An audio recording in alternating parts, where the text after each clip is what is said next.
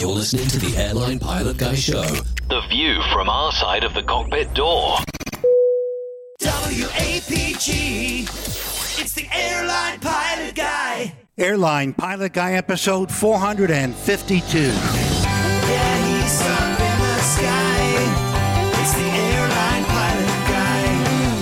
Hello, you're listening to the Airline Pilot Guy Show, the view from our side of the cockpit door, with your host, Captain Jeff, broadcasting live from Studio 1A at APG headquarters in Roswell, Georgia. Today's show is recorded on the 10th of December, 2020. Yeah, he's up in the sky. It's the Airline Pilot Guy.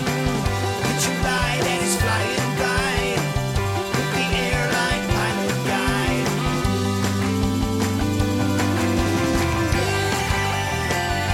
In today's episode, a Boeing 777 suffers an engine failure after taking off in Okinawa. A light aircraft makes a safe emergency landing on a major highway near Minneapolis. More news, your feedback, and today's plane tale, The Legend. So get all settled in. Tray tables and seat backs in the upright and locked positions. Electronic devices powered on. I'm Radio Roger, and Flight 452 is ready for pushback. Thank you, Radio Roger. He's an award-winning TV and radio reporter, currently at the number one all-news station in the nation in New York City. Yes, and you're listening to the Airline Pilot Guy Show. It's an aviation podcast where we cover the latest in aviation news and answer your great feedback.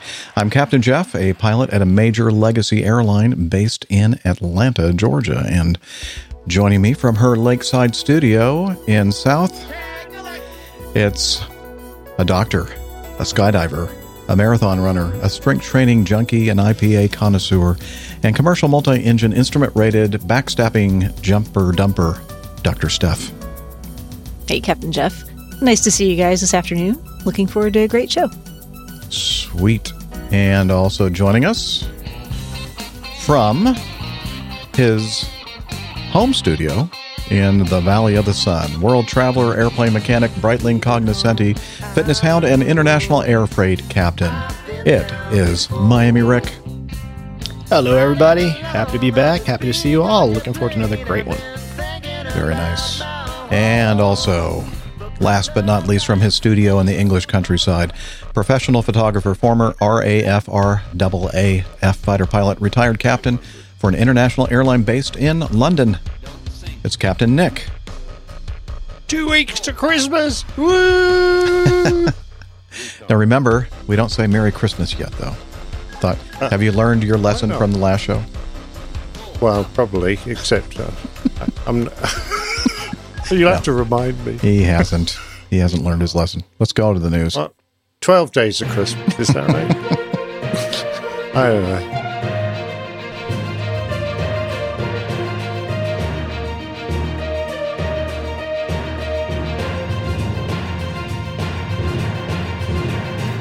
Stand by for news. Thank you, Paul Harvey. And the first item is sad news. Let's see. Retired Air Force Brigadier General Charles Chuck Yeager, the World War II fighter pilot ace and quintessential test pilot who showed he had the right stuff when in 1947 he became the first person to fly faster than the speed of sound, has died. He was 97 years old. Very long life. Yeager died Monday, NASA Administrator Jim Bridenstine said in a statement calling the death a tremendous loss to our nation. General Yeager's pioneering and innovative spirit advanced America's abilities in the sky and set our nation's dreams soaring into the jet age and the space age. He said, "You don't concentrate on risks, you concentrate on results. No risk is too great to prevent the necessary job from getting done," Bridenstine or Stein said in a statement. And that's really all we're going to say about it at this point, because Captain Nick will be covering his life story in detail in today's Plane Tale. And I'm looking forward to that. Yeah, look forward to that. Absolutely. So we're going to jump right on in to item 2 in our news. And an Air Djibouti, Boeing. Djibouti. Yes. Air it Djibouti. is. Sheikh How's Djibouti. Djibouti. It's fine, thanks. Swinging free. An Air Djibouti Boeing 737-500 registration Echo Yankee 560 performing flight 206 from Hargeisa? I don't know. Somewhere in Somalia to Garo in Garowe. Yeah. Is that what it is? Or are you just guessing? I think so. I've never been to Somalia. Okay. I've been to Djibouti as well, but never been to those places. But you do speak the language, so I'm going to have to go with your Fluently. Apparently, yeah. with 39 passengers and 5 crew landed at that G word, the capital of Puntland Airport's runway 4 at about 9:30 local time, but suffered the Got to be a collapse joke there somewhere. of the right-hand main gear Give it at time, low Nick. Give it speed. time. We'll figure it out. The aircraft staff, figure out the pronunciation of that, would you? All right. While I continue here, the aircraft veered to the right. She's working on it, she said. The aircraft veered to the right, but came to stop within the runway edge, resting on a right-hand engine, left main, and nose gear. There were no injuries. The passengers disembarked and evacuated onto the runway and were taken to the terminal. The flight had originated in Djibouti and was destined for Mogadishu in Somalia, with intermediate stops in those 2 other cities that we had just previously mentioned. Let's see, the runway of the accident, an asphalt runway, 2,000 meters, 6,600 feet length. So not too bad. Not exactly long, No, but not necessarily that short either. but not necessarily that short either. That's Yeah. true. Let's see. The airline stated this morning, December 2nd, around 9 a.m., a Boeing 737 of Air Djibouti left the runway when it landed at the Garowe Puntland Airport following a tire problem, an incident that did not cause any injuries. No injuries among the 39 passengers and 5 crew members. Let me restate that. Okay, so what I'm going to do here is I'm going to share my screen and show you some pictures of this event. And let's see, here we go, and share. Okay, there you go. Are you all seeing that? So, Yep. there's the Air Djibouti 737-500 resting on its right engine, and there's another view of it from there. You can kind of see the tire collapse gear in the background. I guess I didn't read that part of the story. They said that the fire truck and firefighting capability, apparently, that's it right there. You see the fire truck? It doesn't have a front right tire, and it's been that way for 2 months. I'm thinking, I don't think Important bits there if it's going to respond to a... my airline would not let us operate into that airport without an operating fire truck. No, it's exactly right, and it's interesting you say that because it's one of the major things that we, not us as pilots, well, obviously us as pilots, but dispatch departments all over. Airport has to be obviously first there. There's got to be a runway operable, some kind of instrument approach procedure if the weather's going to be below, a VMC, but also you need to have the facilities to deal with incidents and accidents should they happen. And so there's different classifications when it comes to that. And by the looks of that fire engine there, I don't know what the deal is with that particular airport. I don't either. Steph. Sorry, Jeff. They parked it up against the runway, so at least they can squirt. You've got to crash in the right spot, but at least they can give you a squirt if you're lucky. Exactly. Hey, Liz, can you remove the news thing because For we those can't audio Steph's only being blocked. listeners who are wondering why Jeff is laughing, it's because the news banner is right in front of my face, so I was trying to sneak my head up into the side so I could keep, Oh, it's not your fault, couldn't Liz. see anyone. I had this It's my big fault. news banner in front of my face.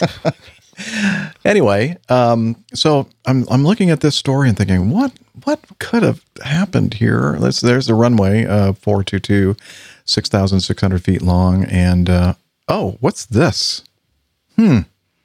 That's the that's the edge of the runway there. Looks like There's some tire marks on it. yeah, some tire marks. I can kind of see why the right main gear collapsed. Shouldn't there be That a would, sign there that would- saying "warning Yeah. ramp"? That would do it. That would do it. Yeah. And, I mean, and it goes to say, I mean, as we were talking about a little bit earlier here, I mean, 6,600 feet, it's not exactly a long runway, but it's not a short one. I mean, we used to put the 767 at max landing weight on a 5,700 foot long runway down in southern Brazil. It had to be obviously at, it was sea level, and when you had to have every stopping mechanism available. Nothing could be written up or DDG'd as far as reversers and auto brakes. And so you'd come in there, flaps 30, maximum flap, auto brake, max auto. Both reversers had to be operable, and the auto speed brake had to be operable as well. And it would stop at 3/4 of the way down the runway. So it's really not an issue. But I can see how the guy perhaps ducked under a little bit and hit the edge there. And I wonder. I mean, I don't know if that runway has any kind of visual approach path indicator or I don't know. But yeah, that would hitting the edge of the runway that way would certainly do it. Well, see. I've got a question, Jeff. Yeah, go ahead. Don't you sometimes work into airfields that are, what is the term, unmanned? So you turn the lights on yourself using radio, and they're municipal ones, and there's no fire coverage there, isn't there? I mean, there may be in the local town, but there has to be some kind of capability, a minimum capability, or else we would not operate. Even when the tower's not operating, there's usually firefighting, air rescue firefighting on the airfield. Yes. Oh, interesting. Yeah. Okay. All right. Yeah, that's one of those airports was Huntsville. Actually, we would operate out of there. Middle of the night, both on leaving and arriving. And we would turn on the runway lights and approach lights and all that stuff that way with by keying the mic. And it was funny. You would make the your standard general aviation radio calls, but you were flying a 747. So it's but it's exactly as Jeff says. The rescue and firefighting equipment is on the field, and it has to be available. Now, I think in some airfields, when the tower is closed, and even though the rescue and firefighting services are there, the classification actually goes down because response time goes down. Yeah, I think they have to respond like within 3 hours or something. Hopefully, something exactly. The next day or 8 hours. I don't know. I get confused. Whenever they wake up in the morning, the bodies get cold. Looks like there was an incident. Let's head down to the airport. What's that smoke? No, over there? but RFFS is on the field. Absolutely. And so, Rick, for your convenience, I put that picture back up of Google Earth and the runway there. So if you could tell us whether or not you can see any pappies on there, that would answer that question. Actually, I not only do I see pappies, but I see vassies, and they're co-located. Oh, so, there you go. So, all right. Very, just very trying common. to be helpful. Yeah, well, thank you. Sure. You know me, trying to be ever helpful. All right. That's all we can say about that Djibouti. C. An Air Sangha de Havilland DHC 6300 registration Papa 2 Alpha Mike Sierra performing a flight from unknown point of origin to unknown point of destination in Papua New Guinea. That I swear that's what it says. I'm not making that up. Yeah. It's very specific. Yeah. It was flying somewhere down there in Papua New Guinea. In Papua New Guinea. Yes. It was operating at the Wobagan Airport in the Western Province, but went off the runway. The nose gear collapsed. And Liz, if you'll show there, look at that. Oh, that is sad, isn't it? Sad twin otter. Yeah. Yeah. Papua New Guinea's AIC reported information provided. The AIC indicates that as a result of the occurrence, a child resulted injured and the aircraft sustained damage. The child was later airlifted to a hospital in Kiunga to receive medical attention. That's a shame that a child was injured in this accident. Yeah, that is sad. That's all. Just says they were operating at this airport. It doesn't say whether they were arriving or departing. That's all the information we have. Very sketchy on the facts. Very, as Liz says, yes, very sketchy on the facts. So, Liz, next time, would you try to give us more facts?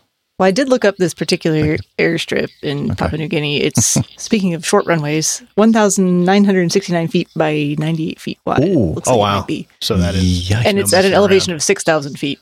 My goodness. so you're, so you're landing Yeah, on a high and postage short. stamp, basically. Yeah. That is some of the hardest flying, I think, in the world. Oh yeah, Down there. absolutely. I mean, I have nothing but respect for guys and gals that do that kind of flying. And cutting their teeth out there, getting that flight experience. And I tell you, I mean, as heavy aircraft drivers and jet airliner drivers, it's just the easy end of the job. It's getting air. That's the hard part for some of these young and upcoming pilots, and it's tough. I mean, the hardest thing I ever did was really pales in comparison to a lot of the flying that these people do, and I just find it amazing. Have you ever seen the YouTube channel? I think it's called Missionary Pilot.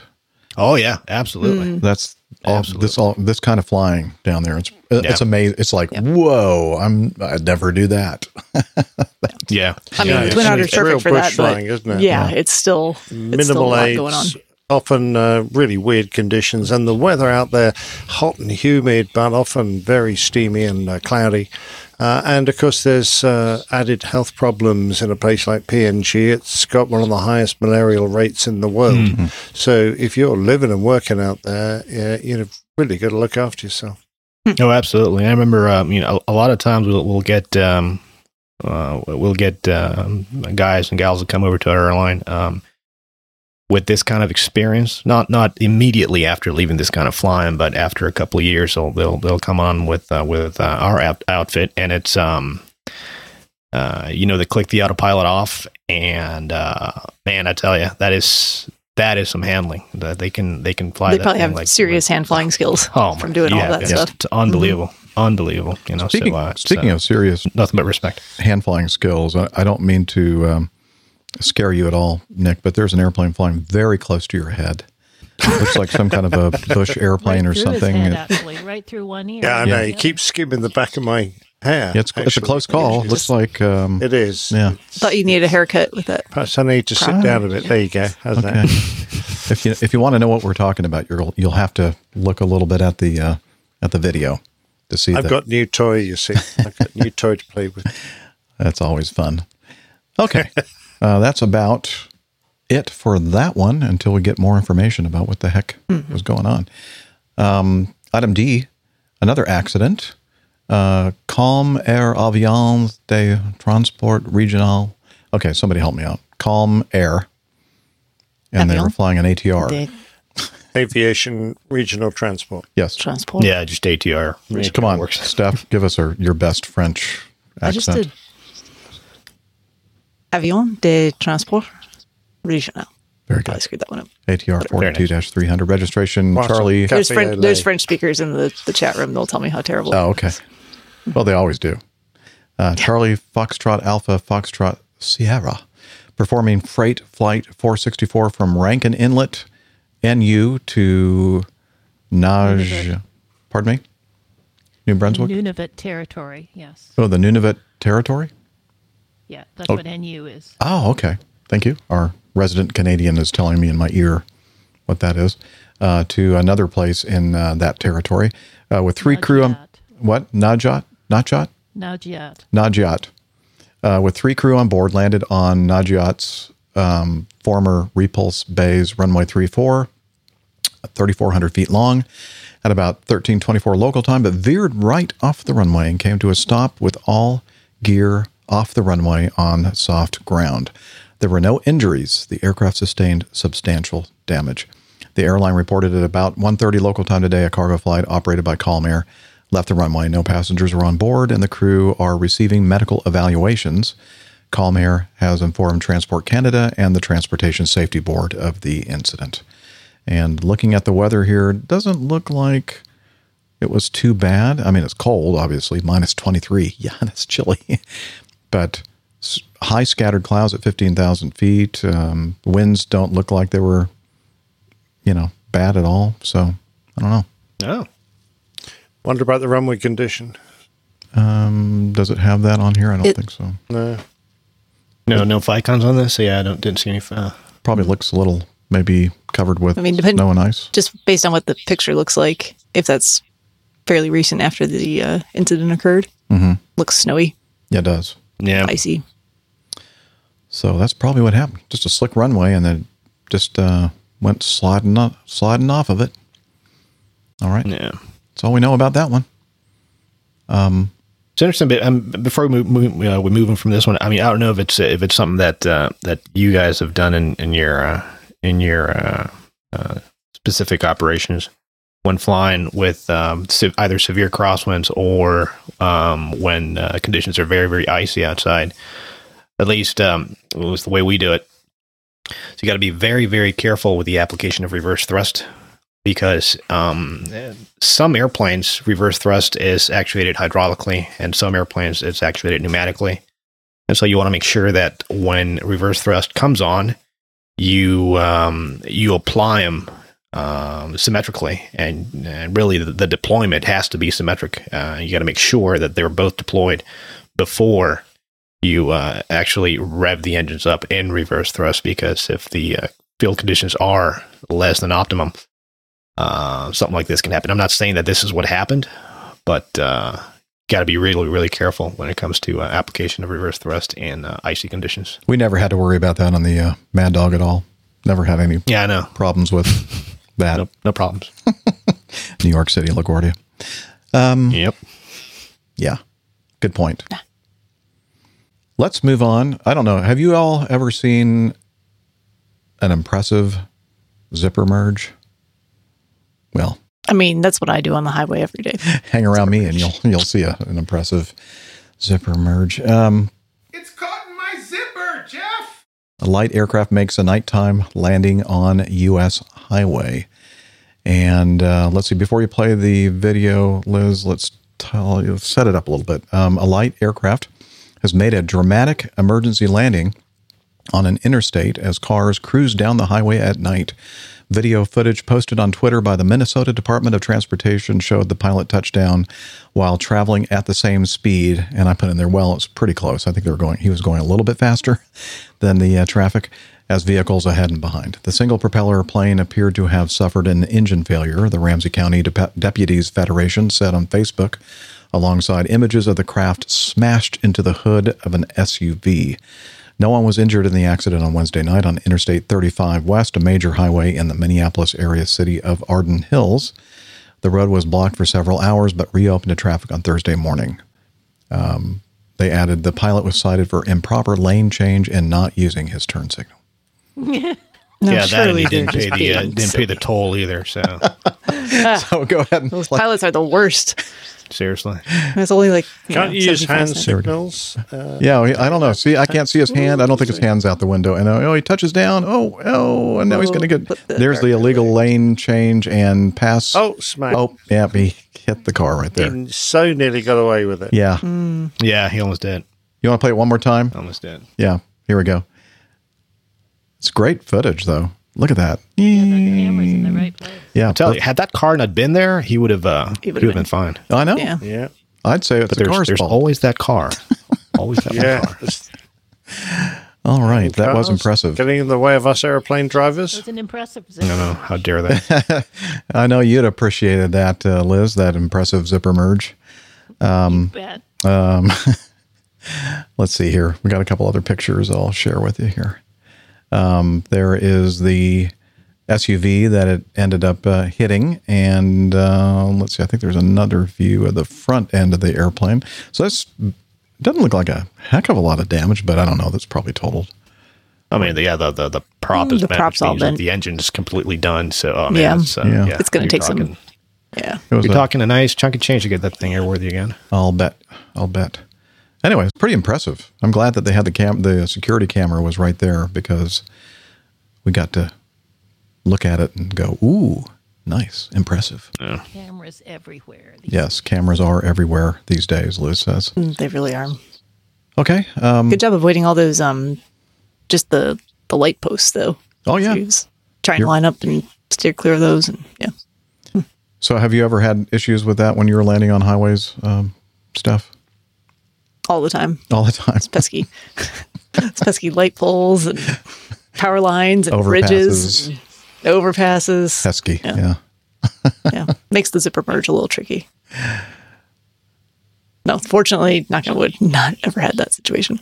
Yeah, that's good. Yeah, me neither. Goodness. All right, moving on. 5, final report. No, not 5, F.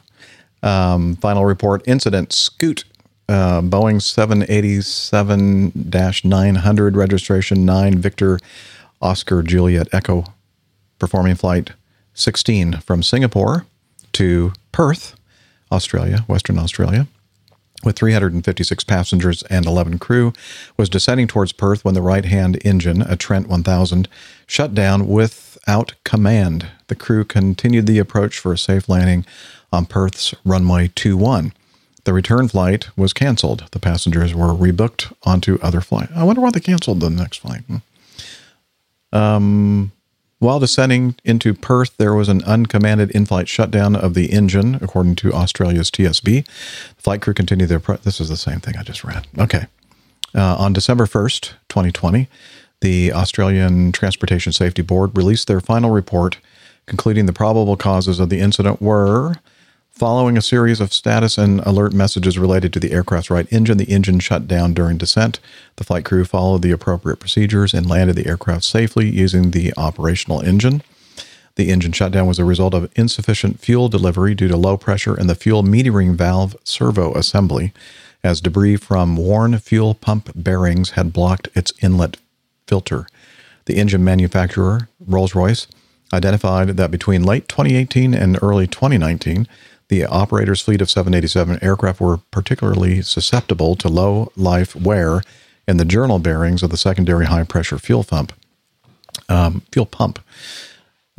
what they did, I'll try to summarize this a little bit. They started, comparing other airlines operating this same engine and in the same kind of geographic area and same sort of short flights and that kind of thing, and they didn't see any like issues with other companies, and they did a lot of research on this, trying to figure out why it seemed to be only happening to Scoot Air's 787s. They looked at the manufacturing date and manufacturing run of these hydromechanical units and fuel flow servos and that kind of thing, and they were like not in any one particular lot, and other airlines that had the same type of part, same date, same run, didn't have any issues with them either. So the bottom line, I read through this whole thing, and they, as I said, they did a lot of research to see if they could figure out exactly what happened in this situation. And the conclusion is they have no idea. Yeah. No, it's and we have another piece of feedback here about a similar aircraft with an engine issue, and that's the beauty about these 777s and 787s is that there's a system on board called the TAC, the Thrust Dosimetry Compensation System, or Thrust Dosimetry Computer. And so what this system does is it constantly compares at least on Pratt & Whitney and GE engines, which is what I've flown, it constantly compares the rotational velocity of your low-pressure compressor, so your N1. So anytime there's more than a 10% delta, 10% difference between right and left, the rudder will automatically come in and compensate for that dissimilar thrust. Another interesting thing about 777s and 787s is that the auto throttle system is independent. So you have an auto throttle system for the left engine and one for the right engine. So you can do basically auto lands, category 3, fail passive auto lands, just on a single engine, because the auto throttle controls each engine separately. So that is really flying around single engine in one of these. It's really a non-issue. You just let the TAC take over and you just land normally. Now, the one difference in the TAC between the 777 and the 787 is that It's the way the TAC behaves on the ground. So on the 777, if an engine fails on the takeoff run, the TAC will only apply enough rudder to help the pilot identify which engine has failed. Whereas in the 787, the rudder will go in all the way to compensate for that dissimilar thrust. So it'll actually keep the airplane going straight with the engine failed at takeoff thrust. Now, a lot of the question that a lot of times I get is that what happens if the TAC fails? Well, and actually on the type rating ride for both the 777 and the 787, what they do is they'll give you a severe damage or separation. So basically, they'll blow the engine off the wing, and at that point, the TAC disconnects itself because remember the TAC uses the comparison in N1 deltas to see how much. Oh, there you go. To see how much rudder is required. So if the engine blows off the wing, there's no more comparison. So the TAC goes, well, I don't know what's going on. So you're on your own. So you actually have to put in the rudder in by yourself there, which is no big deal either because the rudder on the 777 and the 787 are very, very powerful. So on the 777 even more so because the lower part of the rudder is actually double hinged because each engine puts out 115,000 pounds of thrust, at least in the G90s that I've flown. So dissimilar thrust can be an issue if you let it. But this, flying around single engine on a 787, no big deal. We're going to talk about single engine on a 777 here in a couple news items from now. That's right. Good point. I just thought it was kind of odd that after all of this, they weren't able to figure out why these journal bearings were wearing just on Scoot Air's fleet of 787s and nobody else's.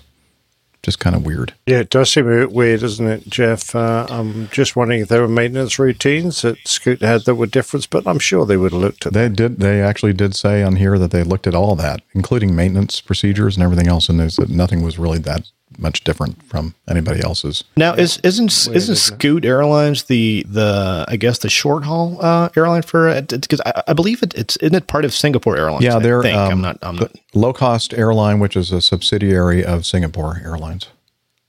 So, do they do a lot more short hop type stuff? Or I would assume so, but this wasn't short hop.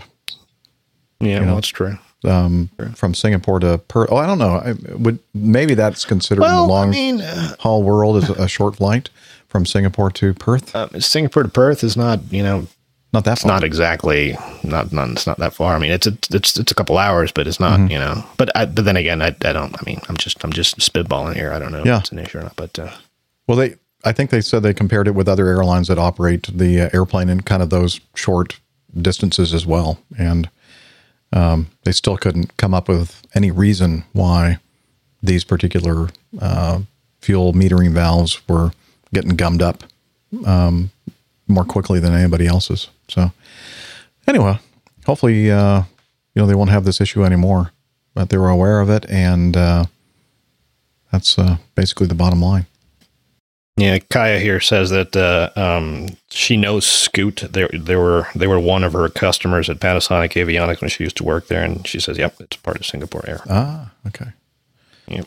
Very good. Very good. And, Owen says that's definitely not short haul. Yeah. He probably has to do three meals, 3 courses. I don't know how long would that flight be. I wonder. From Singapore to Perth. Perth to Singapore? 5 or 6 hours, I'd have thought. Yeah, I think something like that. Yeah.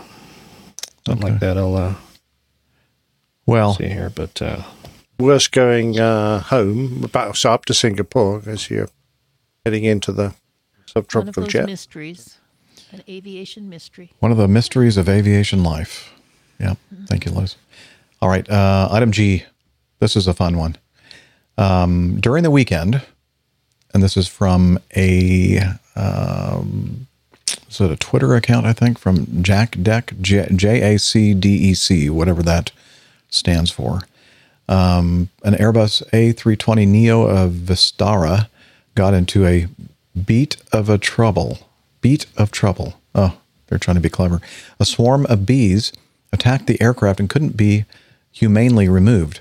The Kolkata's International Airport authorities had to deploy a fire truck to get one-on-one with the flying swarm of bugs. And we have some video. Goodness, they had a working fire truck. Yeah, they did have a working fire truck at this airport, at least one, which we'll see here in the video. So go ahead and play. Okay. It's noisy. It's an airport, of course. You're expecting it to be noisy. I'll turn the volume down a little bit because it's not critical that we really hear the jet noise on this video. So there's a big, huge clump of bees on the very front right side of the aircraft, just aft of the R1 door. And now they're using the fire truck with water. Kind of nice and gentle. I mean, they didn't use like super high pressure. And I'm sorry, I'm interrupting what they're saying. Maybe somebody that speaks Indian can tell me. Or would that be Hindu? Ah, yeah. I see what he's saying. He said, wow, lots of bees. I was expecting to hear some screams of bees stinging humans on that, but I didn't hear they're any. all too busy doing the breaststroke. Yeah. But it's interesting it was in India, you know, where they venerate all life and they let the cows wander around and stuff. So I guess like they venerate the bees too. They wouldn't kill them. Yeah. Did you hear Liz at all, or was it just me? No, it was just you. Just you. She was saying it was interesting that in India that they venerate a lot of animals like cows and that kind of stuff, and perhaps they venerate or whatever protect other forms of life like bees, because it was. Although they did say here at the very beginning of this article that they tried to find a way to remove these bees humanely, but then they had to revert to deploying a fire truck. Well, the usual thing is to get a bee handler to come along and they find the queen, which is what this swarm will be following. And because bee swarms are quite valuable, they usually make an effort to get them all into a box and take them away. It seems a bit... because, I mean, bees can't really survive a huge downpour like that. They'll probably mostly get die as a result of that. Well, it said, later in this article, it says that you would think that this event only happened once during the day, but no. According to the Times of India, another Vistara aircraft was surrounded by bees on Monday. The aircraft, another 320neo. Let's see, what they have in common is that both airplanes were parked around the same place, Bay 25. Unlike the first incident, the second bee attack wasn't recorded and posted on social media. Additionally, no one was hurt, well, except for the bees. None of the planes had passengers when the bees swarmed them. According to the airport director of the airport, on both occasions, fire brigade personnel sprayed water from water cannons on the swarm of bees to drive them away. Following the back-to-back incidents, a team of officials from Kolkata Airport searched the area and sprayed insecticide in the surrounding places. However, even after an extensive search, no beehives were spotted in the zone. So, I don't know. Well, they can swarm quite a distance, I think, when they decide to spread out. You know, they didn't look hard. Queen heads off, and they can go quite a long way. Okay. And why then they all chose send an out, Airbus? they send a text message to all the bees, and the bees come back to the predetermined meeting exactly spot. Right. Yep. Yes. That must be a very attractive airplane, that Airbus. Soft and lovely. At least to bees. It took 4.5 hours and the help of a beekeeper, but the flight eventually took off. This is an incident in 2017 in New York at JFK. A similar situation occurred, but they deplaned the passengers and they ended up getting a beekeeper to come in and take care of the situation. Yeah, they're very sweet, those Airbuses, I hear. They must be. All right. Well, I thought that was kind of an interesting story. Here's a good one. Well, not really a good one, but a happy ending. A Japan Airlines 777-200 registration JA8978 performing flight 904 from Okinawa to Tokyo Haneda with 178 passengers and 11 crew. was climbing out of Okinawa when the left-hand engine, a Pratt & Whitney 4084, failed, and its access doors ripped off with huge noises, prompting the crew to stop the climb at flight level 190 and return to Okinawa for a safe landing about 35 minutes after departure. The aircraft stopped on the runway and was subsequently towed to the apron. The Japan's Ministry of Transport rated the occurrence a serious incident, I'd say. Japan's TSB have dispatched investigators on site and opened an investigation. The ministry reported one of the fan blades of the left-hand engine was damaged at the root. Passengers reported there was a bang and a sudden noise. The captain subsequently announced the left-hand engine had suffered damage, and they were returning to from their liftoff point in Okinawa on one engine only. And there is a YouTube video here, and I ended up taking out it was like a more than 7 minute video, and I kind of reduced it down to about 3.5 minutes. So, Liz, if you'll play that for us. Here we go.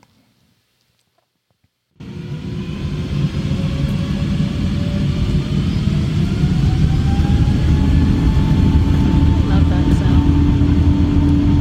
Yeah, it's a great sound. It's big. In this case, Pratt & Whitney's.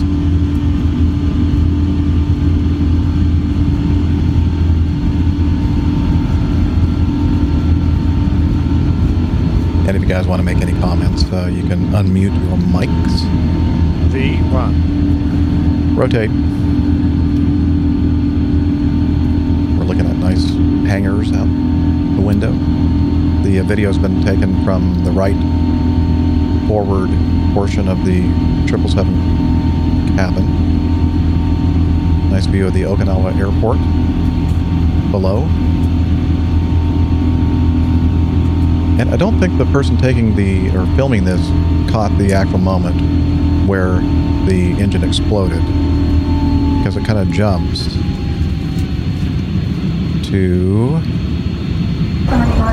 this segment where the flight attendant is making a PA, telling people not to freak out, not to panic. Yeah, please stop shaking the airplane. Yeah, the airplane is shaking pretty violently.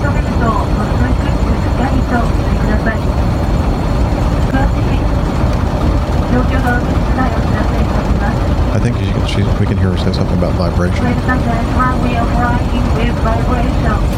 Vibration. Yeah. Looks like the good engine out the right side there, doing its job. That's the good one. Yep. And then now I kind of fast forwarded to the point where the captain comes on and makes a PA.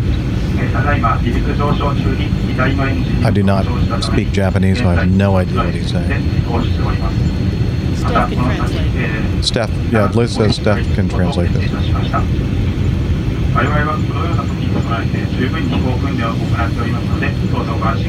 Ladies and gentlemen, we've had a slight this problem. is Captain speaking. As you may have noticed, we have a small technical issue, which we will be returning as a precautionary measure to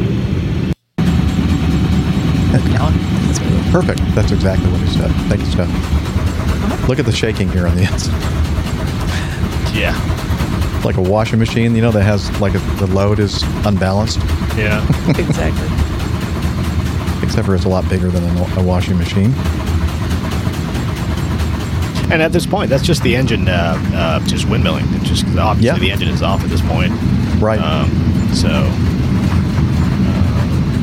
By this time, they've obviously gone through all the emergency procedures to shut the engine down. They have the APU running, so they have that generator going. Obviously, the good engine's running. And again, as I mentioned earlier, the thrust symmetry compensation system, it just takes care of the rest. It just does a fantastic job for you. It takes all the guesswork out of flying single engine. Like magic. Yeah. And then here we go. We're coming to a stop on the runway. Looks like they're right on the center line. Yep. Bet you they have a working fire truck coming out. Yep, they do have working fire trucks here at this airport.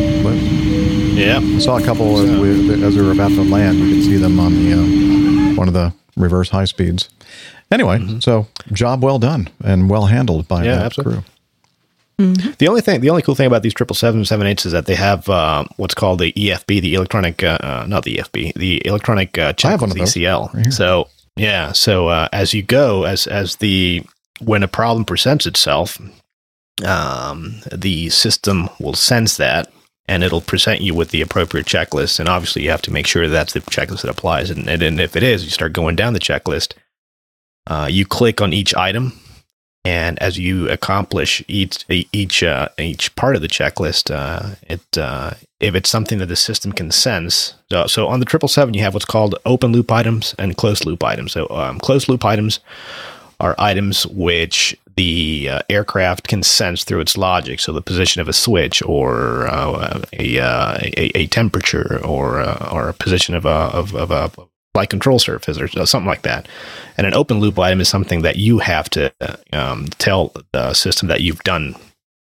So it just takes all the guesswork out of doing checklists. Is a missing can foul open? Can foul. Can foul? I don't know what a can foul is. An open loop or a closed loop? An open fan cowl. I mean, I tell you, a missing compressor blade is certainly it's got to be an open loop. Yeah. But I'm just going down the checklist item by item really takes all the guesswork out of it, because going back to older airplanes where you actually have to pull out the checklist and read the checklist very, very carefully, and it's very easy to get to these points where the checklist you get to a fork in the road, and you have to make sure you go down the right one, because if you go down the wrong one, you can end up with a completely new set of problems that are completely unrelated to the problem at hand. I can actually see the problem with this engine. There's a bloke in it. That's what it was, and a big hole behind those inlet guide vanes, or those. Well, that's how we got in, obviously. Oh, okay. Exactly. Yeah. So, but like I said, these flying single engine in one of these things is no big deal at all. No big deal. Whatever. Why are we even talking about big engines, aren't they? Big engines. Oh yeah. Size of the 737. All right. Well, as I said, job well done by the professional pilots and flight attendants at Japan Airlines. And finally, we have this in military news in Australia. Let's see, 2 pilots have been, you know what would be better? Well, let's just play the video, because I think they do a pretty good job of explaining this. 2 pilots slam into the ground almost in unison. Their now unmanned jet rolls off the runway and digs into a ditch. This is a rare glimpse into an unfolding Air Force emergency involving our nation's premier fighter jet. This is a sophisticated piece of machinery, and it's an incident that's occurred at one of the most critical points or phases of flight. It's the first time Australian Air Force pilots have been captured ejecting from an aircraft. They survived what was a high-risk on-land ejection. They were assessed by medical immediately after the incident and now reported as being well. With the immediate emergency over, focus now shifts to the investigation. A specialist team flown in to begin work. What we know is that at around 2:30 p.m, Super Hornet number A44223 was third in a line of 7 aircraft to take off from Ambly, loaded and with external fuel tanks. Full power was applied, but 300 metres down the runway, a malfunction occurred, possibly an engine failure. The rocket-propelled ejection system was triggered, sending the 2 pilots shooting into the air. Former fighter pilot Chris Mills has flown the aircraft in question. The accident rate of the RWS Hornet operations are remarkable in the low loss rates they've had. He believes a double engine failure forced the quick call to eject.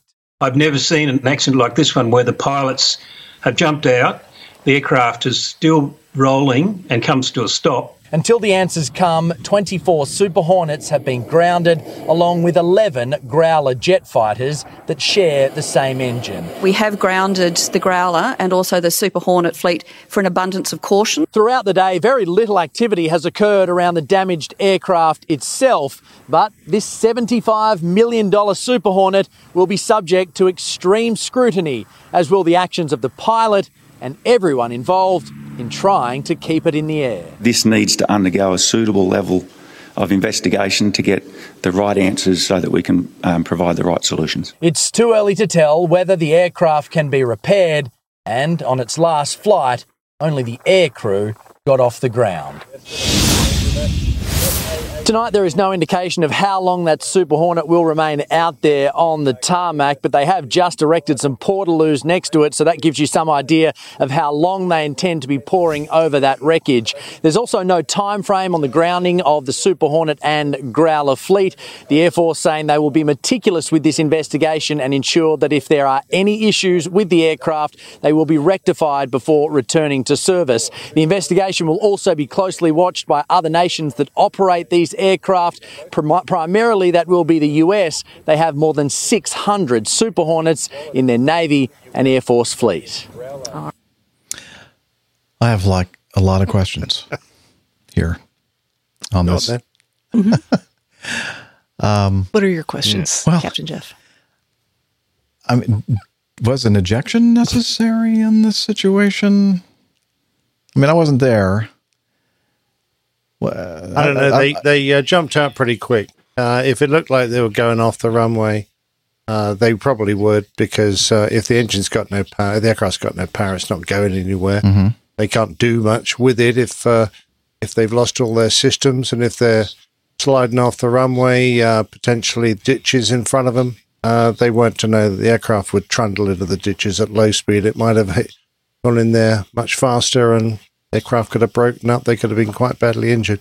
Having said that, no one ejects lightly. We all know that you're quite likely to end up injured, even on a very straightforward ejection. So, it's not an easy decision, I'm sure. Yeah. By the way, Mel Hupfield, the senior RAAF officer, I first met him within days of arriving in Australia, when he came round dressed as a workman and claimed he was there to defumigate our house that we'd just moved into to get rid of the bugs. He said, "I'm the bug man. We're here to fix your house."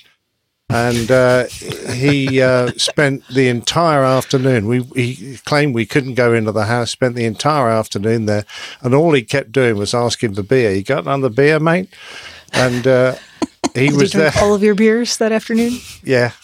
He was there as a joke, really. And to see how much beer I'd give him. Nice. Seems like it worked. So the guy that was the official spokesperson, the air marshal or whatever. Exactly right, yes. I guess he wasn't the air marshal back when you were flying there, though, right? No, he was another flight lieutenant on the other squadron. Because they reckoned that I knew most of the 77 guys. So he was on 3 squadron at the time. That's funny. It seems like those Aussies really have a great sense of humor.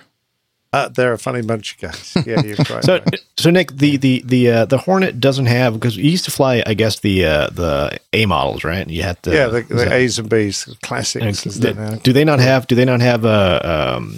accumulator brakes or reserve brakes or anything like that? Or yeah, they do, but I don't know how bad the damage was. Of course, if they came engine uncontained failure, which perhaps took out the other one, might well have taken out the systems. Not nearly as many backup systems, of course, in something like that. But yeah, they'd have hydraulic brakes backed up by pneumatics from an accumulator.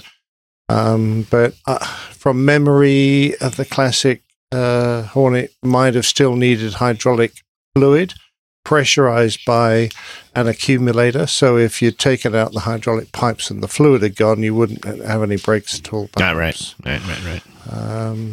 But and you might not have any steering either, because the usual thing would be to stay with the aircraft, steer it down the runway, put the hook down if you were worried about stopping, and then just trundle into the overrun cable. But they might have, some might have said you're on fire, some might have, I don't know.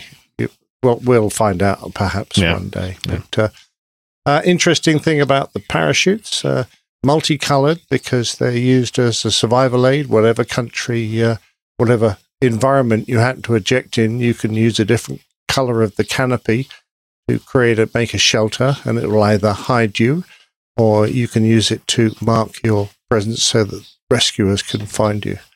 And Amberley was the base where all the bomber pilots were. They used to have F-111s up there, and that's where these new Hornets have gone to. I think the F-35s are going to my old base down there at Williamtown. So that's where the fighter boys are. I think they said that regarding. Yeah. Oh, sorry. No, go ahead. I was going to say regarding a little side conversation that's going on in the chat room. Just the difference between reject, as in reject takeoff, and eject is not very much. What are the differences in the calls there? Well, that's one of the reasons in my experience, we use the word stop. Rather than anything else, abort or reject. So, first of all, before I forget, we need to be very, very sure that we mention that video that we played was on YouTube, and it was 7 News in Australia, 7news.com.au, to give them credit for that. And then the other thing is, I just can't help but think that after these guys ejected and stood up and looked over to see the wreckage of the airplane and just watching the thing just kind of going just in slow motion, kind of just still rolling, and then it just kind of stops with a nose gear collapse. Thinking, That was sent in by Ray Davis. Should mention that Ray Davis sent us in that article. Thank you, Ray. And I just wanted to mention that just to keep News 7 above 50%, there are no Super Hornets in the United States Air Force's inventory. They're all Navy and Marine Corps. That's true. Yeah. That's true. Where is that? Okay, I know I have it somewhere. But by the time I play it, it's not going to really be funny at all. So never mind. Yeah, I love the way also they work out how long the investigation is going to take by the fact that there's a Portaloo. Well, we set up the mobile toilets, so we're going to be here a while. So they're going to be here a while. Yeah. I do love that as well. That was good. All right. Comedy gold. Yeah. Anyway, all right. Well, it's time now to get to know us. Getting to know about you. Getting to like us. Hoping that you'll like us too. See, I do actually know the words. Sometimes. Did you look them up? No. Yeah, are you the king or the lady in the dress doing that? Both. It just depends on my mood. And this is good because we're going to be able to catch up with Steph before she has to leave for a online meeting that she's required. Yeah, I've got a work meeting that is not something I can get out of, so I shall be departing your presence shortly. But yeah, I was actually at Jeff before we get into this. Did you happen to get video from Armando?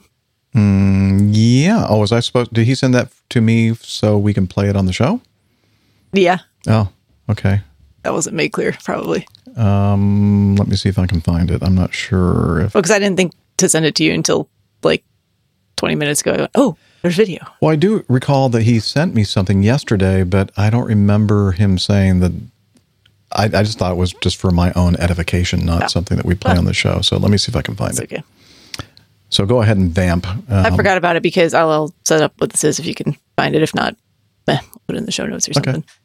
Because I couldn't remember which day we actually recorded last week. But since we recorded, I did go flying with Armando. For those who listen to the PTUK podcast, they'll know that he also flies skydivers just on the other side of the beautiful city, Queen City of Charlotte, from where I am. Slightly different type of drop zone, though. It's they fly a Cessna 182, and they've got a couple of short-ish grass strips, 2,000 feet roughly, that they use. And I went up there to go fly with him to get checked out in their 182, so in case they ever are in need of a pilot and things work out and, I can fill in for them. We could do that. So, but he wanted me to come up there, get checked out, and then use some airport familiarization because I don't do a lot of grass strip, short, soft field flying. Our runways are 5,000 feet of pavement, which is more than enough for the type of aircraft that we operate. So the video that we have is actually video that Armando took. We went out in their 182. I don't know if you found it yet or not. I found it, and I'm trying to put it into StreamYard, but it's too big for StreamYard video clips. I can send you a little video clip. I have an alternative way to do this, so keep going. I'll figure it out. Okay. So what we did, there's only in that 182, if we do get the video playing, you'll see that a lot of things have been removed for weight purposes. So there's not a lot in the plane. There's one seat for the pilot, and then everyone else sits on the floor and has seatbelts on the floor. So what we did was we just kind of briefed everything, talked through it, what we were going to do in terms of familiarization with the airplane and the airfield itself. So Armando went out and flew first. We did a couple of takeoffs and approaches to the different runways. We did a couple of landings. We worked on getting the door open and closed because it's actually very similar to the 182 at the drop zone where I am, so that wasn't too difficult. And then we came back and went out, and I did the same thing. And then we actually took the drop zone owner on a flight, and he jumped out. So that was fun. And my thanks to Armando for the opportunity to do more flying. Here's Steph being so a here we're working flyer. on. Well, so yeah, I have a seatbelt on, but I don't really want to be. So you can see that we're both wearing emergency parachute rigs, which have one round main parachute or one round reserve parachute in them. I don't really want to have to use that ever at any point, so I did back up from the door when we Looks like opened some the door. tall trees there. Yeah, so this is landing on 1-3, I believe. And so both runways are sloped pretty significantly, and this runway I think is actually 2,400 feet, but it's about 2,000 feet of usable grass because of the tall trees on the end there. Now somebody's honking their horn. Yeah, that's the... He must be in the way. Baby, move it. So I think this actually goes on for 4 minutes or so. You could probably fast forward a little bit if you wanted to. But, okay. Tell me where. Let's see. Now Steph's getting into the seat. Yeah. I'm going to fly. Takes off. So taking flying off very there. fast. Yes. Somebody keeps opening up the door, and then somebody keeps closing it. So the way you close the door is full left rudder, and it takes it out of the from there and allows it to slipstream and falls down. And then it's just got a little latch on the side. Shall I continue fast forwarding? Yeah, so this is actually you can play here. This is my landing on runway 13, which I actually thought was pretty good. So it was actually we had a crosswind, which kind of dies off as soon as you get down into the trees. But it makes it a little bumpy on the approach. Somebody breaking it again. Yep, I know. Very nice. And then you can probably fast forward just a tiny bit here because we're going to take the drop zone owner up and let him do a jump before we call it a day. Okay. Right here or farther? Right here. Yeah, this is good. Okay. Play this for a moment. Have you ever heard of baseball caps? Yeah, that would have been smart. Also sunglasses. Neither one of us had sunglasses that day. I don't know what we were thinking. I actually forgot mine at home that morning. Must be something you said went to work before that upset him because he's leaving the airplane. Yeah. This seems to happen on a lot of aircraft that I fly. It's like, I'm out. Oh, look at that. Get out. Oh, he's an old man. He flipped the bird at you. Wow. He was really upset. No, I'm just kidding. He didn't do that. And then they're going, hey, where did he go? I don't know. Let's look for him. Let's run into him. Let's see if we can hit him. Yeah. Yeah. So that's How did this landing go? I was a little high on this one, to be honest. It'll be critical. You're landing on a golf course, it looks like? Yes. Kind of stopped flying right about there. There it is. Found it. Wow, stops quick. Yeah, you really don't need much of that 2,000 feet of grass going uphill. I'll tell you what. Oh, and then you hit that other airplane with your right wing. That's not good. Is there a working fire truck there? Oh, porta potty. No. Yep. Going to be there a while, I guess. All right. We figured out how to play it. Sorry, I didn't have that all set up. Steph, that was great Yeah, fun. that was fun. Someone who actually did some flying. Wow. I know, right?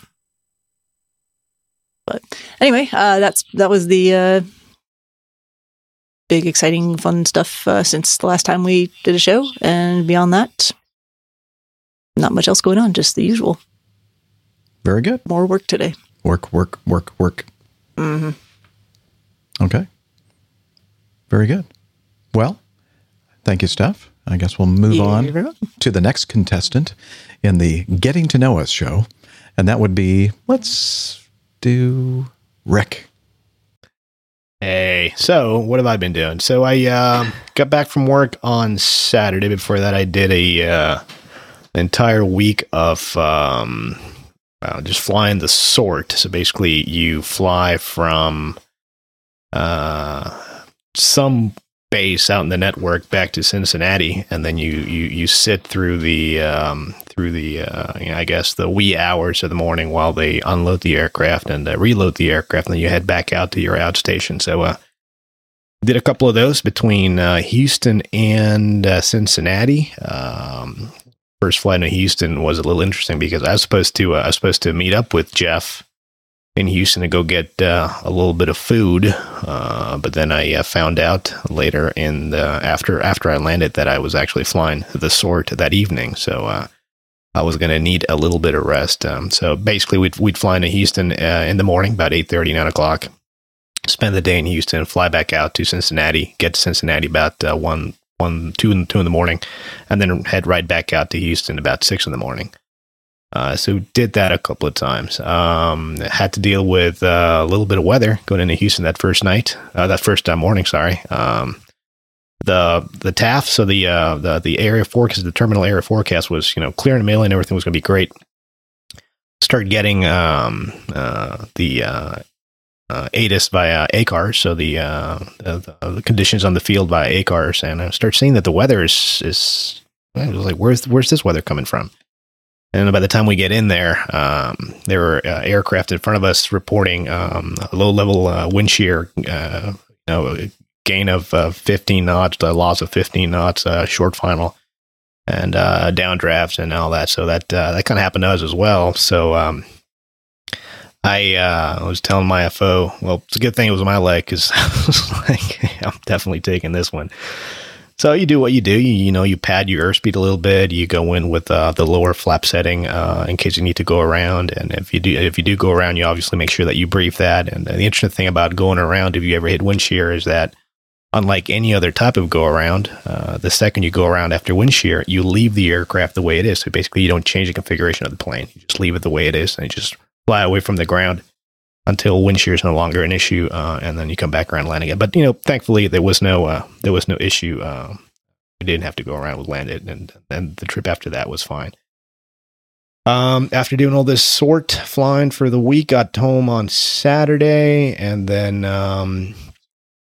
we decided to go out and get a 4x4. So we, Kai and I went over and we traded in a car we had, and we went over and got a 4x4 car. We were looking at a Jeep for a while there, but the thing is that we have 2 big German Shepherds here, and the whole point of having this car is so that we could, do the drive out to California where Kai's parents are, and take the dogs with us. And so it has to be something that is big enough for these guys. And so we went out and got that. And then yesterday we took the car out to a few trails down here and tested it out. So it was nice. So did that.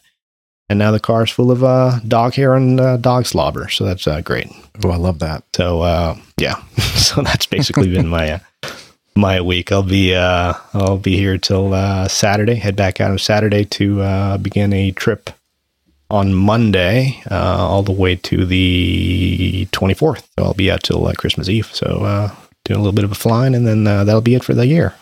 See what happens. See what 2021 has in store. Excellent.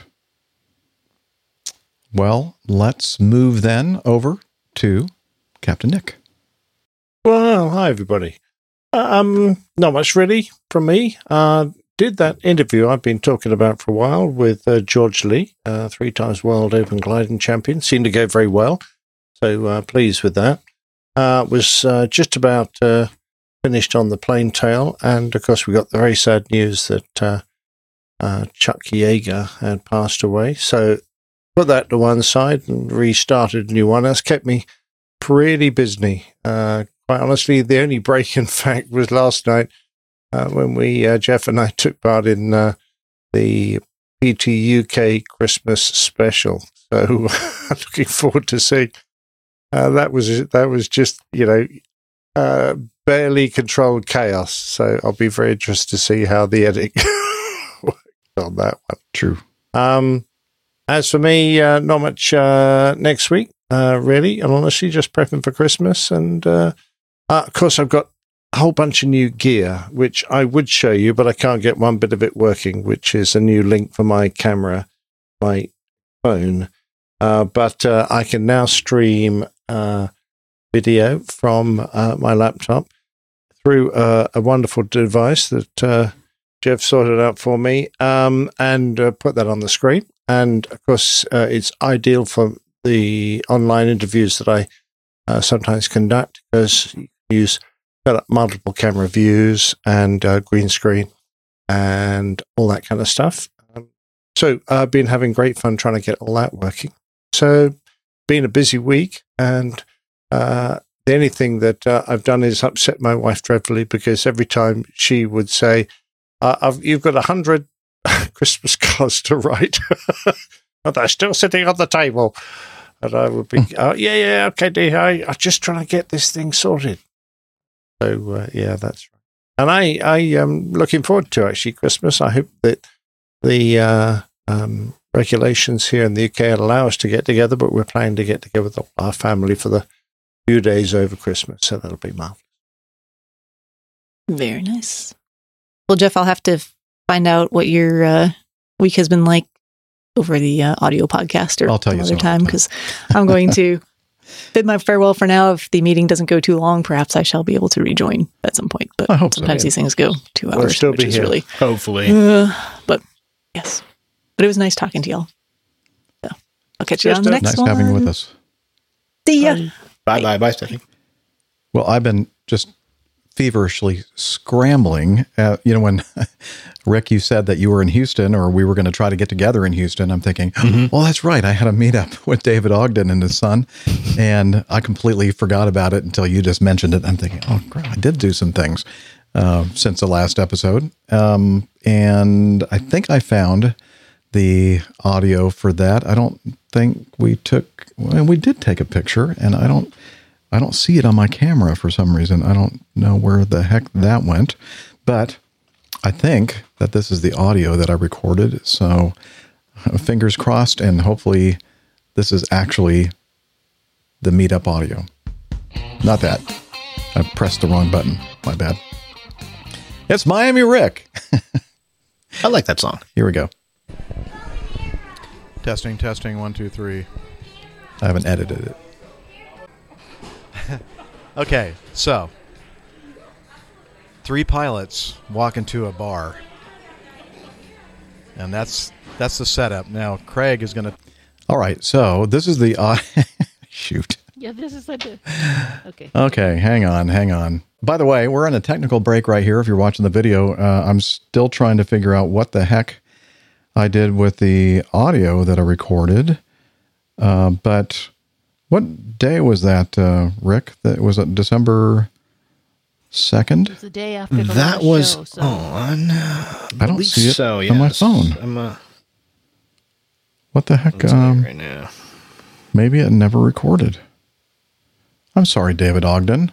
Yeah, I met with David and his son, and they picked me up from the hotel on the day after we recorded the last episode. Last episode I was up at in Chicago. December 2nd. Yeah, December 2nd was when I was in Houston, and couldn't meet up with Rick. Weather was kind of skosh in the morning. It wasn't quite so bad when I came in a few hours later. It was still kind of low ceilings and winds. It was windy, but it wasn't like wind shear kind of windy. And went to the hotel and I contacted David. In fact, David was in the live audience when we were recording our last show, and he said, "Hey, if you're ever in Houston, give me a call. I'll pick you up and I'll take you out to dinner." And then both Rick and I said, "Hey, hello, we're going to be in Houston tomorrow." So we had it all set up, and David is with us right now in our live audience. Hi, David. Sorry, I screwed up, I guess, because He said he said you didn't do audio or a picture. we didn't do either. Oh, that's why I can't find it. How much did you drink that night? Not a lot. He was there. He was my witness. I only had 2 beers, right, David? Now, the first beer was a 9% alcohol beer, though, I think. Or was it the second And it was one? 2 gallons. But yeah, it was like a big giant. Well, everything's bigger in Texas. Exactly. Including your headache the next morning. No, I'm just kidding. I did not have too much to drink. It's just because I'm getting old and I'm losing my mind, apparently. So, I'm sorry. So anyway, David had a great time with you and your son and got all caught up with his future plans. He's a 9th grader, I believe, freshman. And learned about, what he had planned for his life at this point anyway, and got all caught up with David as well. The last time that I'd seen David, other than the live chat room in Chicago, was actually physically in Chicago last year, or maybe earlier this year. I don't remember, but it was a while ago. And we had a meetup there in Chicago. Great time. But David lives in the Houston area, and we had he took me over to St. Ambrose, is that right? That's not right. St. Arnold's brewery it's a good craft brewery in Texas, and we went to their brewery / beer garden, I guess is what they call that, and we had the Christmas ale, which was very, very tasty, and then I had the classic traditional IPA. They had a few different styles of IPA. And the food was great, and of course, as we always say, the conversation was even better. So, thank you for picking me up from the hotel, David. And at first we were just going to meet at the hotel bar, and I'm so glad that he insisted that we go to St. Arnold's beer garden because it was a good time. I hope I have that right. He hasn't said anything in opposition to any of that, so. We're good. Now, that was day 2 of the trip. And then the last day went from Houston to Atlanta. And then our penalty lap or victory lap, depending on your point of view and your mood, was up to Columbus, Ohio and back. And I have to say, very, very disappointed that I know I have listeners, or we have listeners up in Columbus, Ohio. And especially one who supposedly works at the Port Columbus Airport, but who loves has a thing about stair trucks, and she wasn't there. She wasn't there to greet me with a hot cup of coffee or anything. I'm not sure or you could even actually a stair truck, or even a stair truck. Water cannon salute, nothing. Absolutely nothing. What's going on? Well, it turns out that I guess she is still working from home. She's not actually working here. That's her excuse anyway. How can you drive a stair truck from home? Well, she can do it. She has special permits.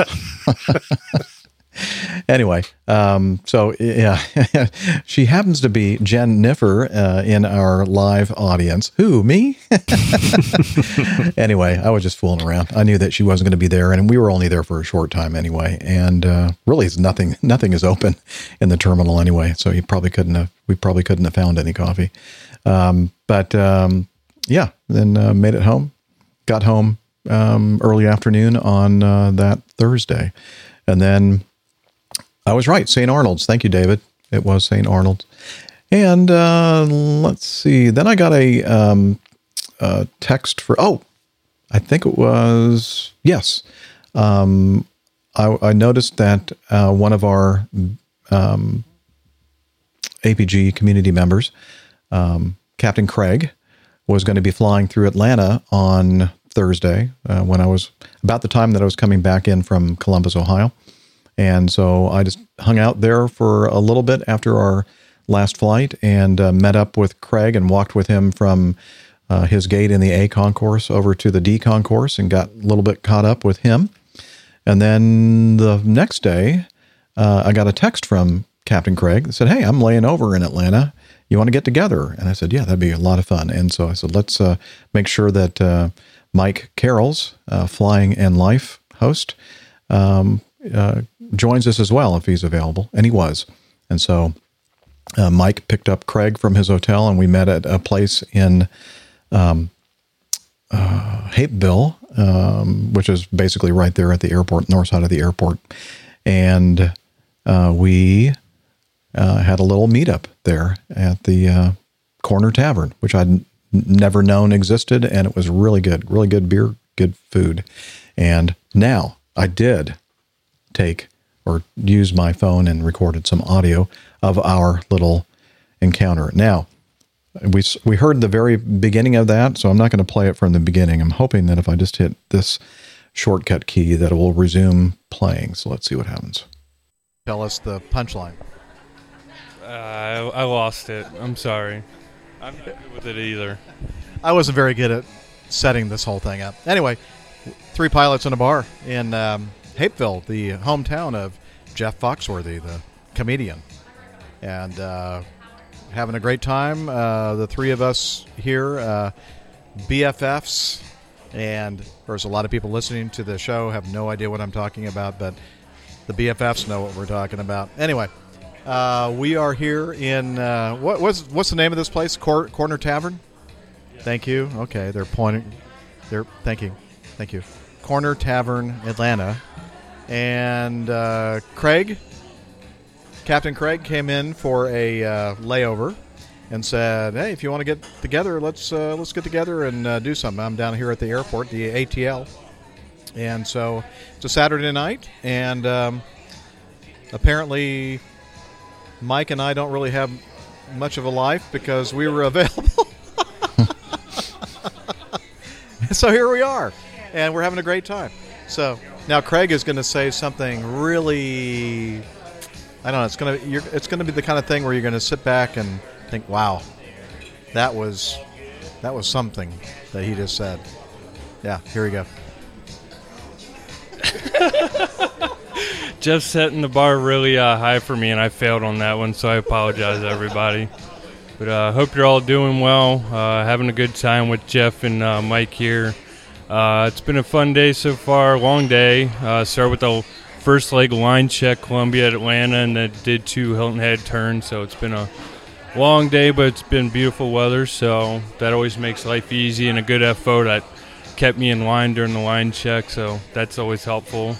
And then Mike picked me up from the hotel. As soon as he did that, 4 of Hapeville's finest PDs come ripping and tearing through the parking lot, so I told Mike to floor it to get us out of there because I didn't want to be a part of anything that was happening. So no, we're having a good time, as you could tell, and hope you're all doing well. And not a whole lot of news on the Guard front. For those of you that don't know, I'm joining the Air National Guard as a C-17 pilot for the 167th out of Martinsburg, West Virginia. So once I get updates on that, I'll keep you all posted, but nothing on that front so far. That's awesome news. I can't wait to hear about your journey into the Air Force training and becoming an officer and all that kind of stuff. That's awesome. All right, and then over here, the host of the Flying in Life podcast, dispatcher extraordinaire, the dispatcher of all dispatchers, over here, Mike Carrolls.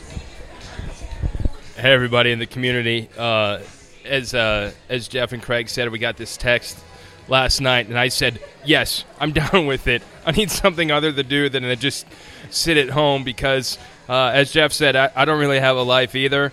And, it's kind of nice to, just meet up with like-minded people who enjoy aviation. It just happened that my ETA at Craig's Hotel was 7:37, and it worked out quite perfectly. Apparently, the Hapeville police also knew we were going to show up at 7:37. But no, it's a great time sitting here at the Corner Tavern, which is a good lunch spot that I used to usually go to when I actually went to work to go to work, opposed to just sitting in my office at home. But, it's kind of nice to be out here and, do something somewhat normal in 2020 because this year hasn't been very normal. No, it has not. And Naomi actually called me up and said, Jeff, is there anything that you can do to get Mike out of the house? And I said, I'll try to think of something. And then it was just happenstance that Craig said, hey, I'm in town. I went, yes. No, I'm just kidding. Naomi, you're not listening. Never mind. Anywho, so we're having a great time, and that's about it. Don't want to take up any more time, precious time, in this world-class aviation podcast. Back to you, Jeff. Right, here, all three of us together. 1, 2, 3. Back to you, Jeff. Thank you. I'll take it from here. Very nice. The first time that I listened to that recording, and I sort of remember what we were talking about there. Nice. Anyway, yeah, had a good time on Saturday night in the city, the small little city right next to the Atlanta airport, and it was always good to see Mike and Craig, and look forward to meeting up with them again in the future. So, I really was wondering what I was going to talk about during this segment, and then now it turns out that there were a lot of things I could talk about that I didn't remember. Yeah. Well, Liz says, you do have a life, Jeff. And I said, yeah, well, I guess. Anyway, so I was supposed to go out on a trip day before yesterday. And on, I think it was Friday or Saturday, one of those days, I woke up and started walking on my left foot, and it was like didn't feel good at all. It was very painful. I was like limping around thinking, what the heck did I do to my foot? Felt like somebody had taken a hammer and hit the ball of my left foot. So I kind of hobbled around a little bit and hobbled around at church on both Saturday and Sunday. I guess I must have hobbled over to the Corner Tavern as well, because I think that I started my hobbling on Friday, actually. And so it's much better now. Thank you. If you're wondering. I don't know if it's like the bones in your foot, I think sometimes get out of alignment or whatever. So I think old age thing. Old age. Thank you, Liz. But I was at the point that the night before the trip was to start. So Monday night, I was still hobbling around pretty badly. And I'm thinking, this is not a good look for an airline captain for a major U.S. legacy carrier walking through the concourse of these big international airports, hobbling around.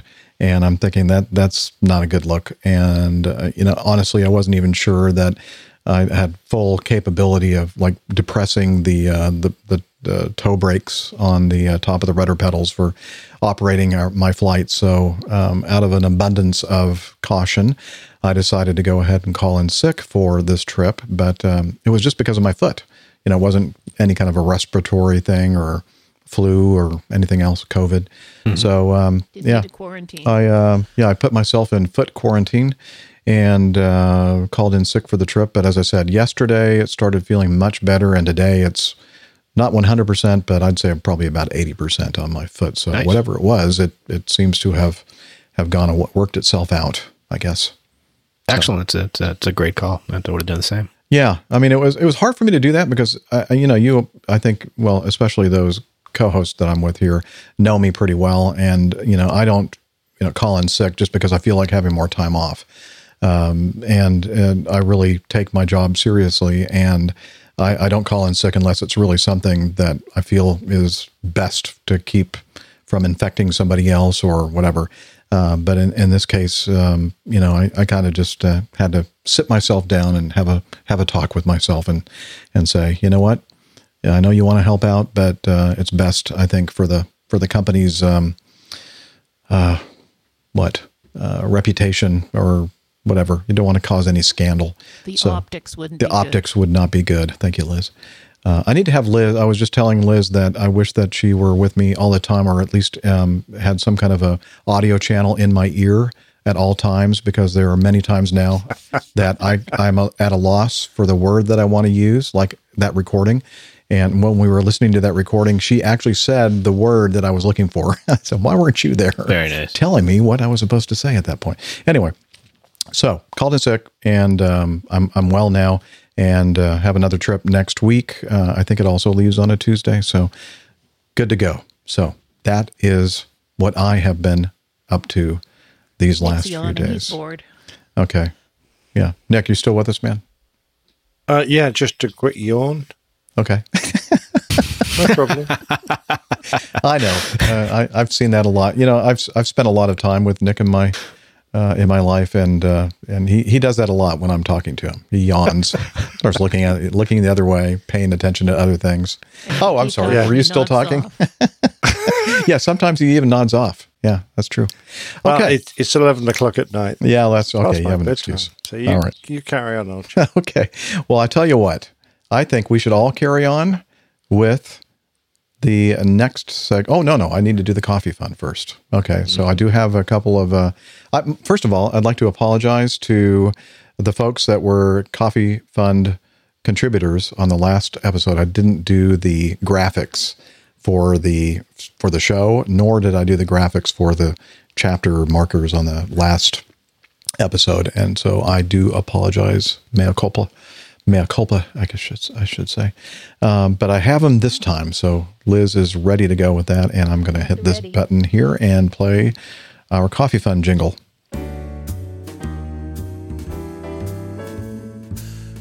Johnny, how much more coffee? No thanks. I love coffee. I love tea. I love the APG community. Coffee and tea and the Java and me.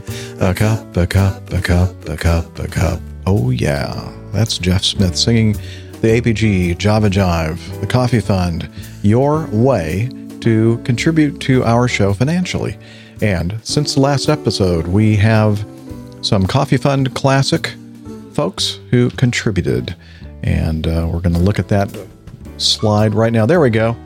Because I'm actually waiting for the slide so I can remember who those people were.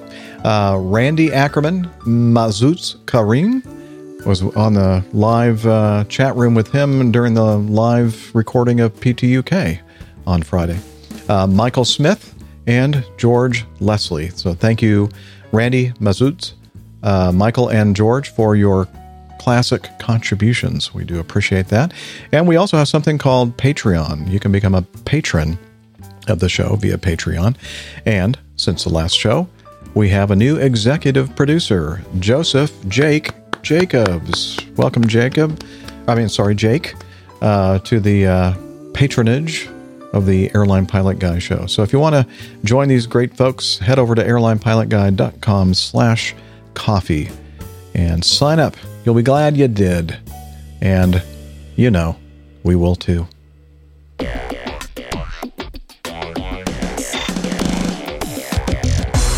Captain, incoming message. Let's start with our first piece of feedback in the feedback segment, which is from Sam. And he said, I hope that you're all well. I came across a video of the AN-124 at, Rick, help me out again. Novosibirsk. Yes, that place being recovered that might be of interest, perhaps inspired by the 747 in Doncaster that was recovered by a local roadside recovery company using tow trucks and chains. This video shows the AN-124 being recovered using 2 tanks, military tanks, and some wire. And we have video of it, so we'll go ahead and play that. There we go. Got the back end of the AN-124, 2 tanks in series.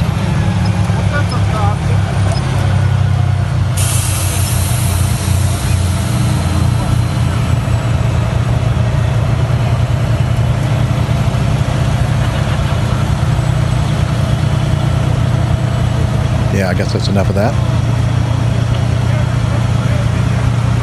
You can stop playing that if you'd like, Liz. There we go.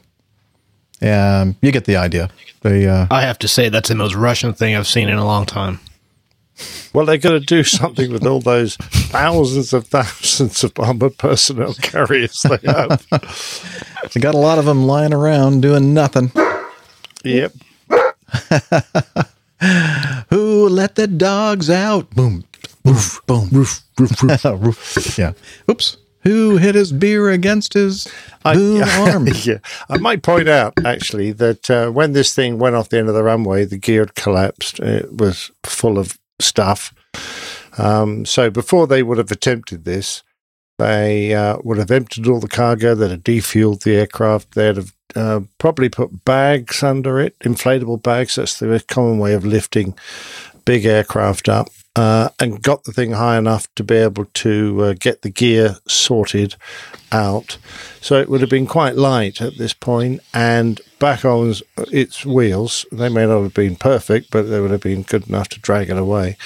And before they'd have connected these tanks to it. So it's not like they were dragging it off just after it ran off the runway. They would have prepped the aircraft. It would have taken probably quite some time. So are you trying to say that the Russian tanks are not very powerful?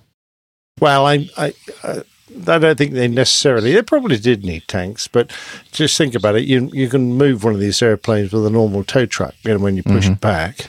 It was obviously in the mud and unprepared ground, so that it'd need something a bit tougher, but 2 tanks may not be necessary, but you could have done it with the strongest man in the world and a big long rope, probably. I don't know.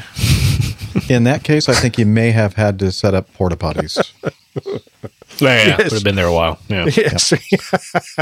That's what I'm thinking. Yeah, or wear a nappy. Yes. There you go. Anyway, that's from Chief Officer Sam, your aircraft undertow correspondent. So this is his area of expertise. So that's why he wanted to put it in. He sails. Oh, he sails. Oh, undertow. Oh, really? How do you know that, Liz? He sent in stuff before. Oh, Nick knows okay. who we're talking about here. Okay, great. So he's a submariner? Is that what you were saying? I don't think a submariner. He's a mariner. A mariner. Okay, excellent. He's like a merchant. A marinator or a mariner? Okay. He made it making me hungry here. Is he a chef? He might be. Here. I don't know. Chief Officer Sam, we apologize. I'm sure whatever it is you do it well. And thank you for the feedback. I'm guessing he's a fireman of some kind. No, Liz says with certainty that he's a sailor. He's at sea. Oh, okay. He's at sea. All right. In the Navy. I don't know if he's in the... Well, maybe. No? I don't think so. He thinks it's not Merchant Marine, maybe. Oh, boy. The rabbit holes we fall in every show is just amazing. We dig for ourselves. Yes, we do. Where's Steph when we need it? Lane Street, very clever. Such a comedian. Thanks for the toe. Okay. Moving on with item 2 from Greg Peterson. And let's see, ran across this our on biggest fan. FlightAware, our biggest ass fan. Whatever. He ran across this on FlightAware the other day. It's a good-looking 727, but I definitely would not want to be a passenger on this one. No, definitely not. And why wouldn't we want to be a passenger, or why wouldn't he want to be a passenger on this one, Rick?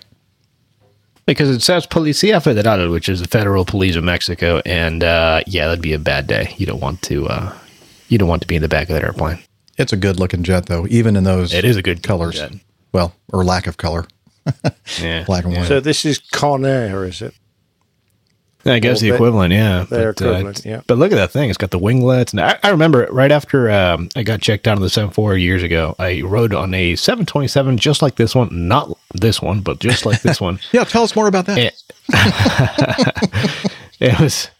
I took... there's an airline that's based out of Miami called Amerijet. There's a cargo outfit that does flights, and they have 727s, and they fly 767, 200s, and 300s.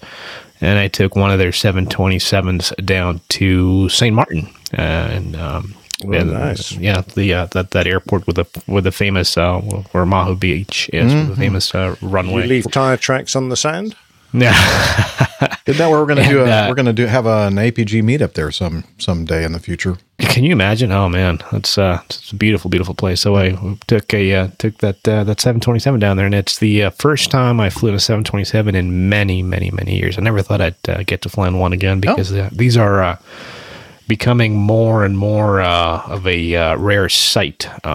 So I don't think there are any passenger carrying 727s. Well, definitely at least not in the States. I don't know if they have them perhaps in the Dark Continent. I don't know, but cargo, they're still flying. In fact, up in the ramp in Cincinnati, we parked next to a lot of these guys. Still, 40 plus years old, and they're still going strong.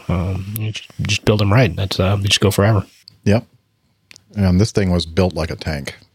Oh yeah, which kind of ties into the last piece of. Yeah, I tell you, it could have towed that Antonov out easy, couldn't it? No, I tell you, I've always said this, that there's 3 airplanes I wish I've flown. This is one of them, the 727. Another one's the DC-3. The other one's the DC-10. And just this thing is just wow.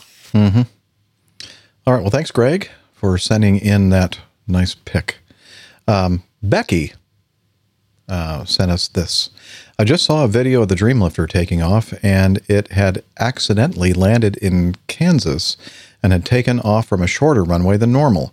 I'm curious, is the math clear enough that the pilot knew they could do a successful takeoff, or was it partially unknown when they started the roll? On the video I watched, people seem relieved. Was there a chance it wouldn't work? Again, this is from Becky Rausch. No, they were just happy to see it go. Yeah. I did see the video that she was talking about. We talked about this not long after it had happened. The original incident was back in 2013. Was an Atlas Air Boeing 747-400 Dreamlifter. And it was flying from Kennedy in New York to Wichita McConnell Air Base. Well, that's where they were trying to go with 2 crew. And they were on a GPS RNAV approach to McConnell Airport's runway 19 left, but unintentionally landed on runway 18 at Wichita's Jabara, Colonel James Jabara Airport. Now, the runway wasn't that short, 6,100 feet. I don't think they had any cargo on board. I think they were going to McConnell to pick up some 787 pieces. And so they were probably, I don't know, probably empty or close to it. And but the width of the runway was only 100 feet. That probably would get my attention in a Dreamlifter, only 100-foot wide runway. But I don't know. I've never flown one. But anyway, managed to stop the aircraft on the runway. And then the crew subsequently... Nobody on the crew has ever flown one. Yeah. The crew subsequently reported to be on the ground and intending to vacate via taxiway Delta, to which the tower responded puzzled, "Standby," then reporting they were about 8 nautical miles from the aerodrome. Actually, I think the transcript has it a little bit differently. I think the tower controller... that's a long taxiway. I think the tower controller told them, exit taxiway Delta, right on Delta, and then the crew just kind of paused for a couple of seconds and said that they were unable to do that because we landed at the other airport. Let's see. No, here's his response.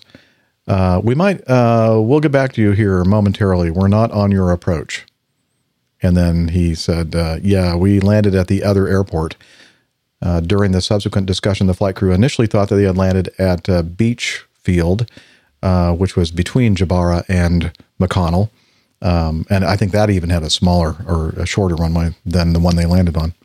But they worked with the local controller to finally determine that they had landed at Colonel Jabara Airport.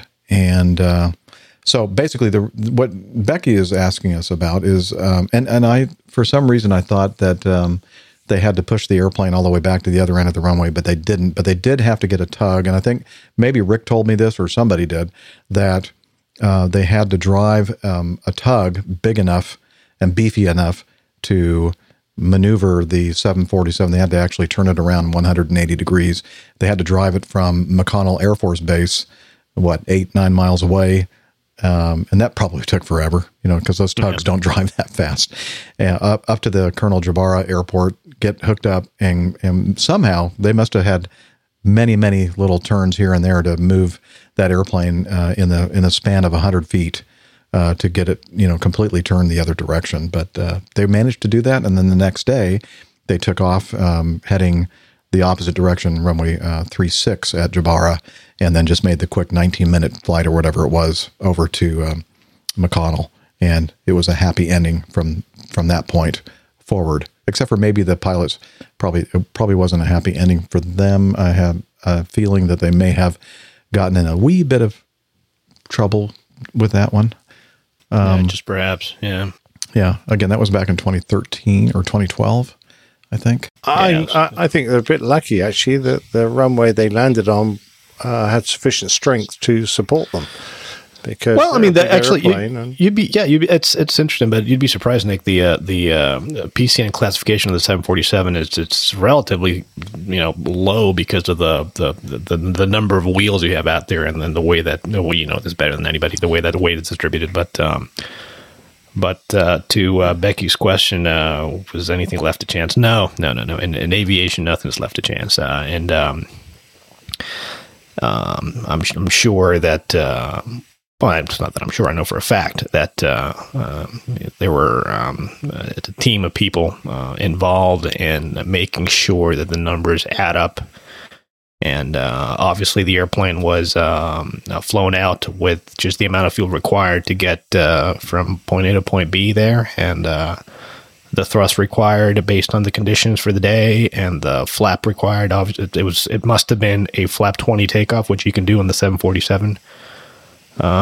So it must have been a flap 20 takeoff, max thrust type takeoff, and with just enough fuel to get you to where you need to go and get the airplane going. So I can guarantee you that nothing was left to chance here. Everything was, very meticulously studied. Whenever we got in this situation, when we were in a strange airport that we didn't necessarily have figures for, we would just go through our database of all the airports that would be equivalent, and we'd use a rule of equivalency that would allow us to use the figures for an identical airport, the same height, same temperatures, same everything, and substitute them. No one would ever get airborne in an airplane as expensive as a Dreamlifter without number crunching properly. So I have absolutely no doubt that the boys have done their job properly. Yeah, and as I mentioned, I think it was the last episode or the episode before that, we use a system, a company called Aerodata, which does all the number crunching for us. So you just basically send out. So you have a template, a page template on your ACARS, and you fill in your departure runway. What the wind is, the temperature, the QNH or the barometric pressure, weight, projected flap setting, what kind of thrust you're going to be using, that kind of stuff, and then the system will send back the results for that, and it'll tell you what type of distance you're going to need for liftoff, what your speeds are for your V1, your go no go speed, your VR rotation speed, and V2, your engine out safety speed, and not only that, but another very, very important piece of information is your stop margin. Should you abort or reject the takeoff, you need to know what type of runway, how much runway you have left after you begin the reject procedure there, because you want to know that you have enough runway to stop, and so that's another figure that the system spits back at you. So again, just making the point here that nothing was left to chance, absolutely nothing. No. On the screen right now, I have a Google Earth view of satellite view of McConnell Airport, the airport of intended landing. Jabara up at the top, that's the one they actually landed on. And then the one that they thought they had accidentally landed on, which was Beach Airport, which is kind of between the two, maybe just slightly offset to the east. But all of these it seems like almost all the airports in Wichita are aligned pretty much north-south for the prevailing exactly. winds.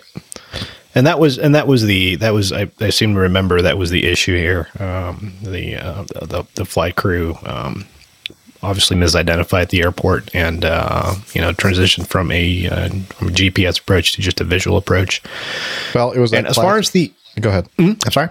I was going to say it was a classic Swiss cheese kind of setup because the captain had gone in and flown this approach into McConnell Airport in the past, and this particular approach, he ended up always kind of being a little bit high. So he's already in his mind expecting that they're going to be coming in and they're going to be high on the approach for landing at the McConnell Airport, number one. Number two, the 19 right, this is a parallel. So I always thought, well, how in the world can you mistake Jabara with only one runway and McConnell with parallel runways? But turns out that 19 right was NOTAM'd out of service, so they didn't have the runway lighting on. Right. So they would have been expecting to see just a single runway with lights. So that's another like little hole in the Swiss cheese. The first officer's primary flight display was operating intermittently during the last stages of their flight. So they weren't sure exactly if they could trust the PFD, or he couldn't trust the primary flight display. So that was another little thing to throw in. And then when they spotted Jabara's runway 18, they thought, that's got to be it. We went for it. We're high. That's what I'm expecting. And they just dove down. And it actually, I think they were only 4.6 miles away at 3,900 feet. So that was a pretty darn steep descent from that point to land on that runway. But again, once you have it in your head that you're going to be high, you're only expecting to see one runway. It's lined up exactly the way I'm expecting it to be lined up. You can kind of see they went down the primrose path on this. As far as the runway width, I haven't flown the 747 myself and haven't flown the Dreamlifter myself. The difference between, so usually runways, the width, a normal runway width at major airports, international airports, and the type airports that Jeff, Nick, and I fly into or have flown into in our careers, range from between 150 to 200 feet. In the 747, you're sitting so high up off the runway that really that difference between the 150 and 200 foot runway width, not that much. At least I can't really tell that. I guess the only way you can tell is either by counting the number of straps in the piano keys or the threshold, or looking at the 10.9 page. But at least with the 747, you're sitting so high up off the ground that it's really negligible. And then add to that the fact that it was at night, and makes it a little bit harder there. But again, just as Jeff says, the holes in the Swiss cheese model kind of line up, and you end up in a situation like this. The good thing here is that it really nothing happened, just except perhaps a few bruised egos, and the airplane flew away. And just as you said, Jeff, yes, in fact, the airplane landed empty, because obviously there's a big Boeing plant there in Kansas, and flown there many times. And you go there and you actually pick up pieces for the 7.8 and you fly them on down to Painfield up in Washington State. So that's kind of how it goes.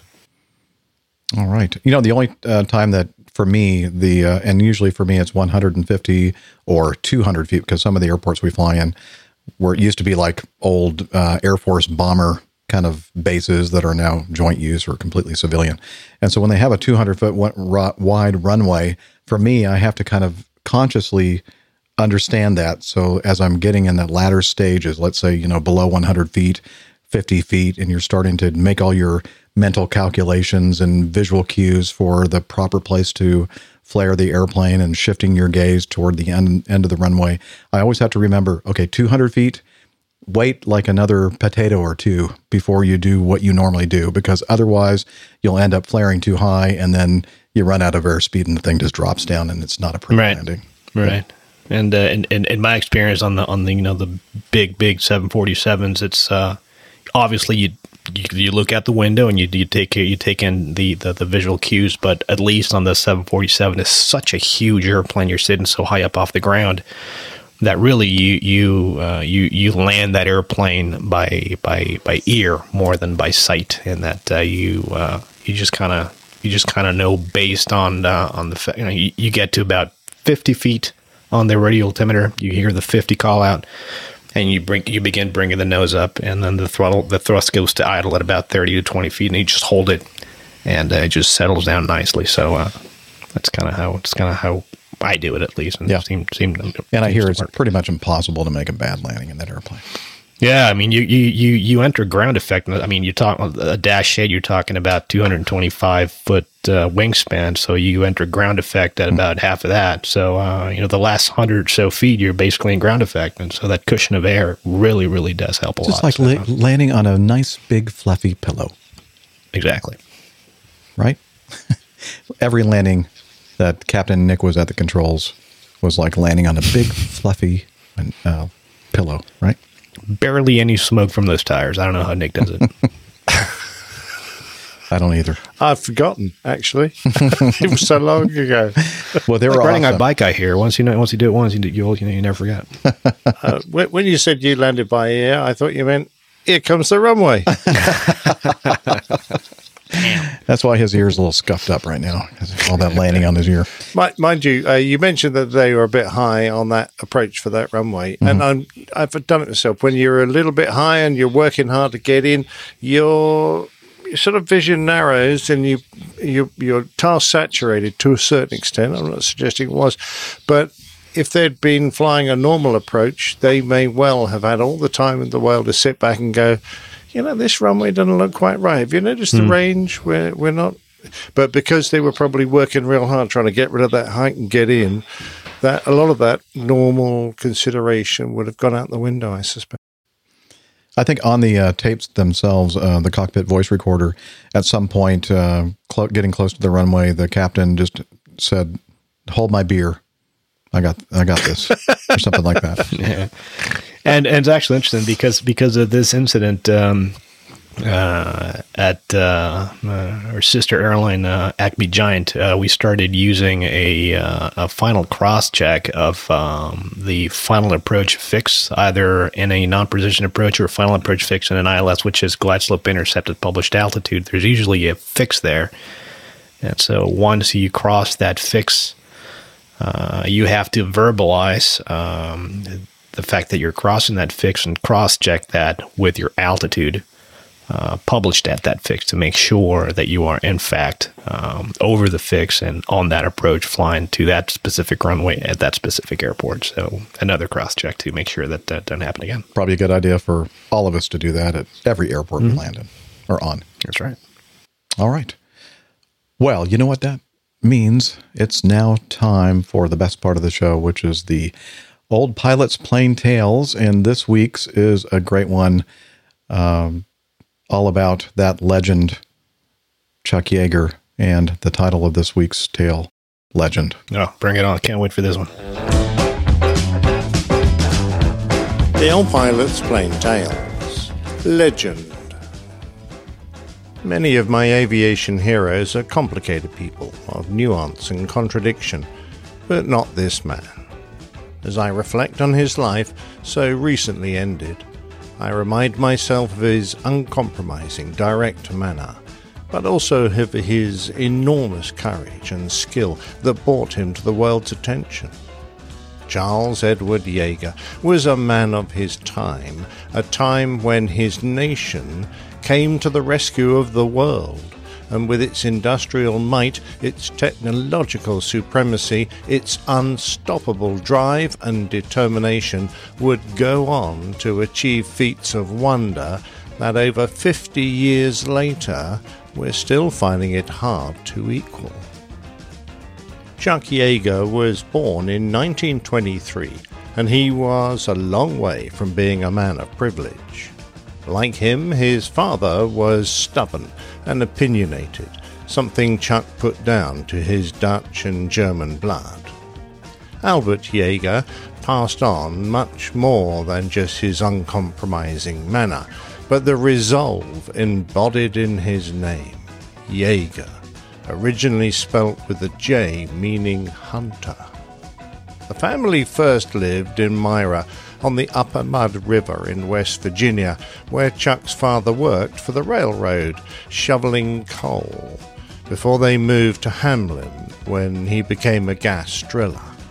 It was tough growing up during the Great Depression, but with a safe income, the family prospered in comparison to many. Their dad often took the Jaeger boys on hunting trips, where Chuck's exceptional eyesight, later measured by the Air Force at 2010, and his steady hand made him a good shot. Albert also taught Chuck to be a mechanic, and at only 8, he was up in the gas fields helping to rig pumping engines. At school, he excelled in anything that involved dexterity or mathematical aptitude, but his English and history tutors despaired.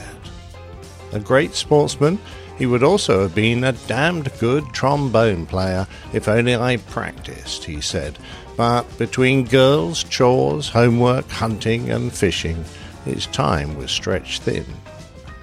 In 1941, Chuck enlisted as a private in the U.S. Army Air Force and became a mechanic at George Air Force Base in California. His age and lack of education made it impossible for him to become a pilot, but less than 3 months later, the United States entered the war. Recruiting standards were lowered, and his natural skills were soon recognized. Chuck Yeager was on his way to a cockpit. He'd been up for a ride with a maintenance officer, and he threw up all over the back seat, staggering out as miserable as he'd ever been, but it didn't put him off. He was also lucky that his records had been delayed, as his court-martial for shooting a grazing horse dead with a machine gun while supposedly on guard duty might have put paid to his ambitions. His initial training complete, and at the top of his class, he soon found himself in the Bell P-39 Airacobra, whipping through the desert canyons at 300 miles an hour, so low that the boys were leaving prop marks on the dirt roads. Chuck didn't much like the Airacobra. It was underpowered, and he joined in singing a song all about it. Don't give me a P-39 with an engine that's mounted behind. It will tumble and roll and dig a big hole. Don't give me a P-39. There was a gruesome selection process going on, as many of his colleagues killed themselves, auguring in or buying the farm, as he described it, and the accident rate was so bad that his group commander lost his job. Yeager didn't have much time for those who didn't make the grade, saying that he got angry at them for dying so young and senselessly and destroying expensive government property in the process. Having said that, Chuck took his fair share of risks. Befriending a local farmer, he tried to help him take down an old tree by topping it with the wing of his P-39. When he landed back, the maintenance officer wanted to know why his wingtip was smashed and full of bits of wood. "I hit a bird," Yeager lied.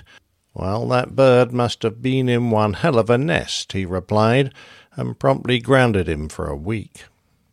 Posted to be a maintenance officer himself, Chuck found himself flying the P-47 Thunderbolt, which he promptly used to beat up the main street of his hometown, Hamlin, at 500 miles an hour. He was accused of wrecking the place, sending one old lady to hospital, blowing down crops, and terrifying horses, cows, and pigs into miscarrying. Visiting the place afterwards, he would meet the love of his life, Glenys Dickhouse, the sharpest-looking dancer in the Elk Club Hall. His flying exploits were never-ending when the back end of his P-47 blew up, pushing fire into the cockpit. As the aircraft disintegrated around him, he jumped for it, but was knocked out when his parachute opened. A sheep herder found him and tossed him onto the back of his burrow. Yeager would wake up moaning and groaning in hospital with his back fractured. His back was still troubling him when he was finally sent to England to fly P-51 Mustangs out of RAF Leiston. He had named his aircraft Glamorous Glen, and he was sending his paycheck back to his girlfriend, but now he had more important things to cope with, his survival. It was 1944, and Chuck was a 21-year-old fighter pilot on his 8th mission. He already had one kill to his name, but now he was on the receiving end of the 20mm shells from a Focke-Wulf 190. As his world exploded around him, he ducked down, but he was on fire. There was a gaping hole in his wing, and he was spinning down towards the overcast clouds. Moments later, he was in his parachute, dangling from a tree in southern France. Luckily, only a few inches from the ground, but dripping blood from his head and leg. He was now officially missing in action. Hiding in heavy undergrowth, listening to the shouts of the German soldiers searching for him, he treated his shrapnel wounds and studied his escape map. He stayed put overnight, and despite an intensive search, next morning he was still undiscovered. When a woodcutter passed nearby, he took a chance and spoke to him. In the hands of the underground, Jaeger started an adventure that would last over 2 months until he faced the final barrier, the Pyrenees Mountains. With him now was a B-24 navigator called Pat, and they struggled upwards together in the bitter cold until they were spotted by a German patrol who opened fire. Pat is shot in the leg, but they escape through the night, with Jaeger having to cut the remains of Pat's leg free before bandaging him up. Jaeger dragged the unconscious man over the mountains to safety, a remarkable feat that won him the Bronze Star for valor. Back with his squadron, Chuck fought a posting to the States so that he could remain on active duty, and goes on to become the first pilot in his group to become an ace in one day, when on the 12th of October 1944 he downed 5 aircraft in a single mission. 2 of his kills came in an almost comical fashion when he settled in behind an Me-109, but before he could open fire, the pilot broke left and ran straight into his wingman. Jaeger finished the war on 11.5 kills, one of which was an Me-262 jet bomber, one of the very first to be downed. After the war, Chuck married his glamorous Glennis, and with his flying and maintenance experience, the Air Force gave him a job of testing repaired aircraft at Wright Field. He was under the command of the Flight Test Division and was also getting time on the new jet fighter, the Shooting Star. This was followed by visits to Muroc Army Airfield, which would eventually become Edwards Air Force Base, where Chuck's obvious talent was noticed. January 1946 saw Chuck with his friend Bob Hoover sitting together on the 6-month test pilot's course at Wright Field. Passing the course put Chuck Jaeger on the path to fame, as the Bell Aircraft Company was looking for someone to fly their Bell X-1 experimental rocket-powered aircraft. At the time, there were many who thought that breaking the sound barrier was an impossibility. Wartime aircraft had come close, but the violence that they incurred as compressibility effects shook their machines around made it seem impossible. In England, the famous test pilot Geoffrey de Havilland had already died in the attempt when his tailless Swallow experimental aircraft broke up at Mach point 94. The Bell test pilot, Slick Goodlin, had taken the X-1 to Mach point 8, but wanted $150,000 to attempt the flight beyond Mach 1. Bell's chief test pilot, Tex Johnson, flew the X-1 to Mach point 75 to confirm the dangers and agreed that Goodlin should be paid, but the Air Corps had lost patience with the delays and were taking control. Within a few months of graduating from test pilot school, the head of the test flight division nominated Jaeger, the most junior test pilot on the base, to be the principal pilot of the X-1. Jack immediately picked his friend Bob Hoover to act as his backup pilot and Jack Ridley as flight engineer. Looking over the ship, Jaeger saw a bright orange bullet with razor-thin wings. The only way in or out was through a small side door that threatened to cut anyone foolish enough to try to jump in half. Surrounding the hangar were labs with vats full of alcohol and others oozing smoking fog from liquid oxygen at minus 297 degrees Fahrenheit. To illustrate the point, someone dipped a frog into a tank and then dropped it on the floor, where it shattered into pieces. Jaeger was considering taking this rocket ship through a very narrow region of flight never encountered before, through a supersonic shock wave. Now, a shock wave is a very narrow region, perhaps 1,000th of an inch, 0.025 of a millimeter thick, in which the air is in a high state of energy. On transitioning a shock wave, flow is violently compressed, its velocity is decreased and temperature increased. When transonic and supersonic, conventional aerodynamics change, and the alterations can be dangerous. The balance of an aircraft can alter dramatically as the center of pressure moves aft. Controls can become ineffective, and the stress on an airframe destructive. Jaeger's boss told him that nobody knew for sure what would happen at Mach 1 until someone got there. Some very good aviation people thought that the loads on the aircraft would go to infinity. You know what that means, he asked. He knew. Chuck practiced a few glide drops from the belly of the B-29 mothership from 25,000 feet. He needed to dead-stick the aircraft onto the lake bed, even on a powered flight. The fragile undercarriage couldn't cope with the weight of fuel, so any left was jettisoned before landing. It also made things considerably safer.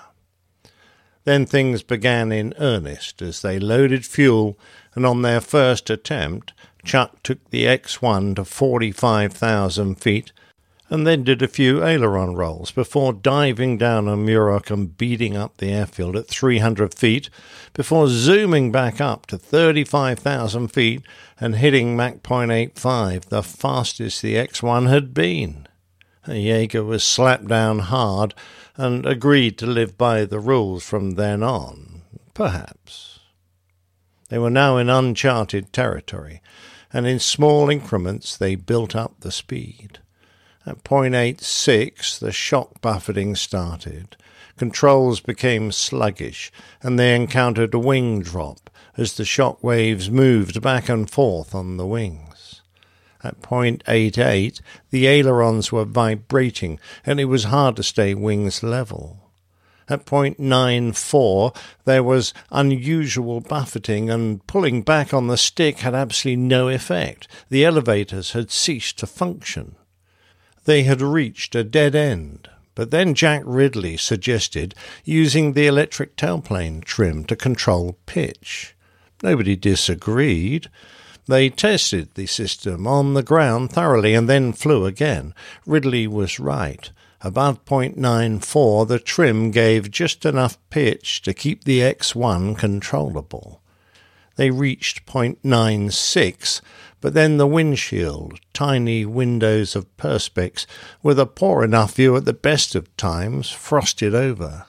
Chuck had to be talked down into a position to land by the chase plane, and using instruments alone, he lined up and safely landed on the lake bed. From then on, they coated the windscreen with Drene shampoo, until the Air Force came up with something else that cost $18 a bottle. Then heading out to dinner, Jaeger fell off his horse, knocking himself out and breaking a couple of ribs. The pain was intense, and a local doctor taped him up. But could he fly? The next day, Chuck took Jack aside, and they jerry-rigged a broom pole to let him lever the door shut. Most other things he could do with his right hand, which wasn't a problem. The next flight, the 9th, was to Mach 0.97. In his leather jacket, Yeager painfully climbed into the X-1 cockpit and put on the makeshift helmet that he'd made himself from a wartime tank helmet. By now, the bright orange X-1 had glamorous Glennis painted on her nose. With difficulty, he levered the hatch shut and prepared himself. If this went well, the next flight would be the one. In the cockpit, he was semi-prone, squeezed in with his knees higher than his shoulders. He took hold of the control yoke, shaped like an H, with the critical switches mounted on it. The countdown started, and then with a pop, like a snapping cable, they dropped him. The jolt lifting him off his seat, shoulders straining against the straps. Into the bright sunlight it was a struggle to see and to get the X-1 flying, as it was heavy with fuel, and the drop was again too slow. The moment he got her under control, he fired all 4 rocket chambers in quick succession and felt the force of the rockets pushing him in the back. Once up to speed, he turned 2 chambers off and levelled at 42,000 feet, doing Mach 0.92. 30% fuel left. Flicking number 3 back on, the little machine accelerated, and Yeager noticed that the faster he went, the smoother things became. He was indicating Mach 0.96 when the needle began to fluctuate. It reached Mach 0.965 and then went right off the scale. Chuck Yeager was thunderstruck. Hey, Ridley, he called. This Mach meter's acting screwy. It just went off the scale on me. Son, came the reply. You're imagining things. Down in the NACA tracking van, the guys interrupted to report that they had just heard thunder, a sonic boom, the first to be heard on the planet Earth. Telemetry showed that the X-1 had reached Mach 1.07. The sound barrier had just been smashed.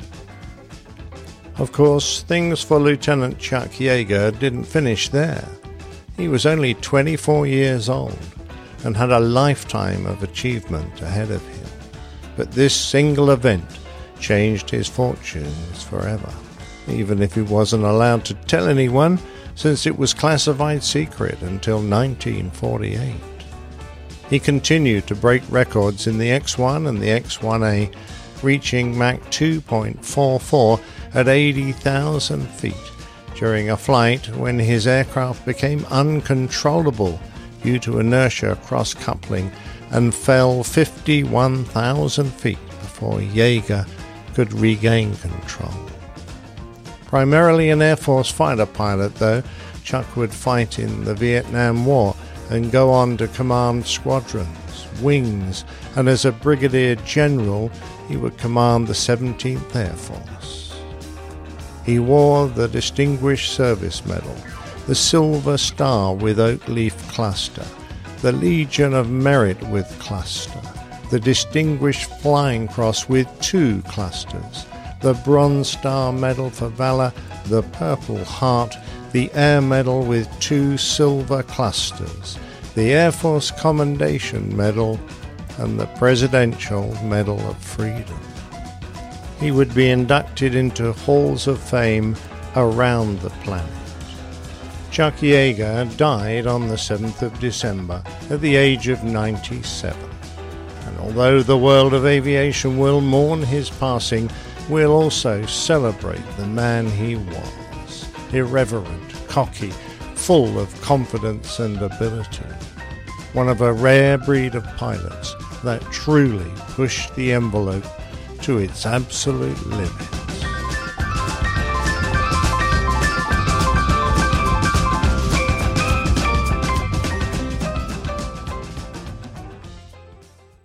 What a guy. What a guy. What a a pilot. fantastic, just unbelievable. Absolutely. Yep. Yeah, I know. It's actually very exciting to read his life story. You've just got to take into account that He was an egotistical man, and absolutely sure of his own ability, which makes him come across as pretty high-handed. But there was no doubting his confidence in his ability, his skill, and of course, people like to follow people with confidence. He was a great leader as well as everything else.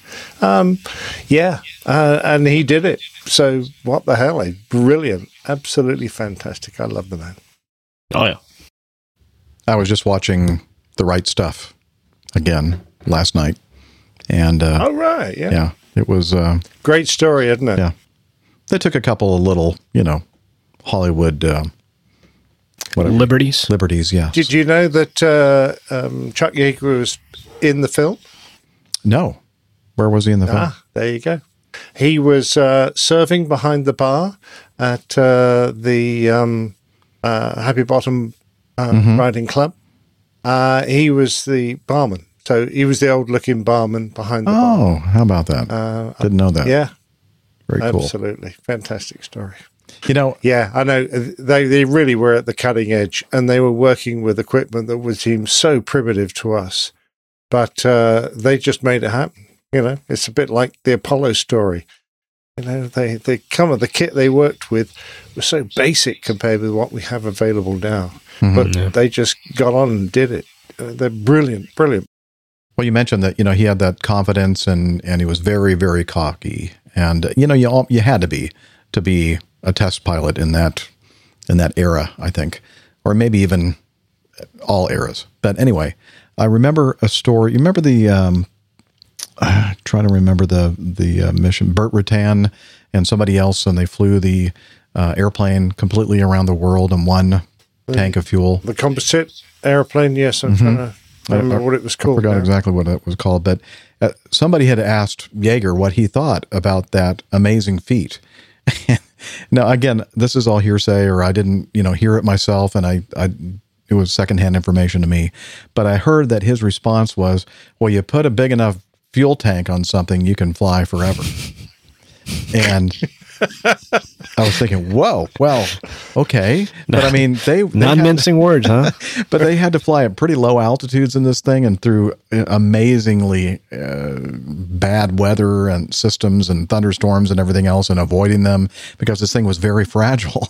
And I'm thinking it really took a lot for that team to fly all the way around the world on that one tank of gas. And then just that comment, again, attributed to him. I don't know for sure that he said that or not. And I thought, well, what a jerk he is. But my question here is how did he feel sitting in the back of that tandem F-15? They're having to sit in the back. Oh, yeah. Probably wasn't happy about that either. Would have been too happy about that. Well, he wasn't a very young man, and he was actually very gracious because they asked him what it was like to fly it. And he said, well, I was just sitting in the back. Thanks. Yeah, okay. But the other pilot piped up and said, well, Major, he was Brigadier General Yeager. He did all the flying, yeah. Mm-hmm. Yeah, when they asked about that, I think he'd learned humility. It was very funny. In his early parts of the book of his life, there are lots of sections written by his contemporaries, one of which was the boss and a senior guy in the test pilot school. And they said at that time in his career, Yeager could hardly put words in a sentence to make it make sense. He said he was terribly badly spoken. He could hardly write.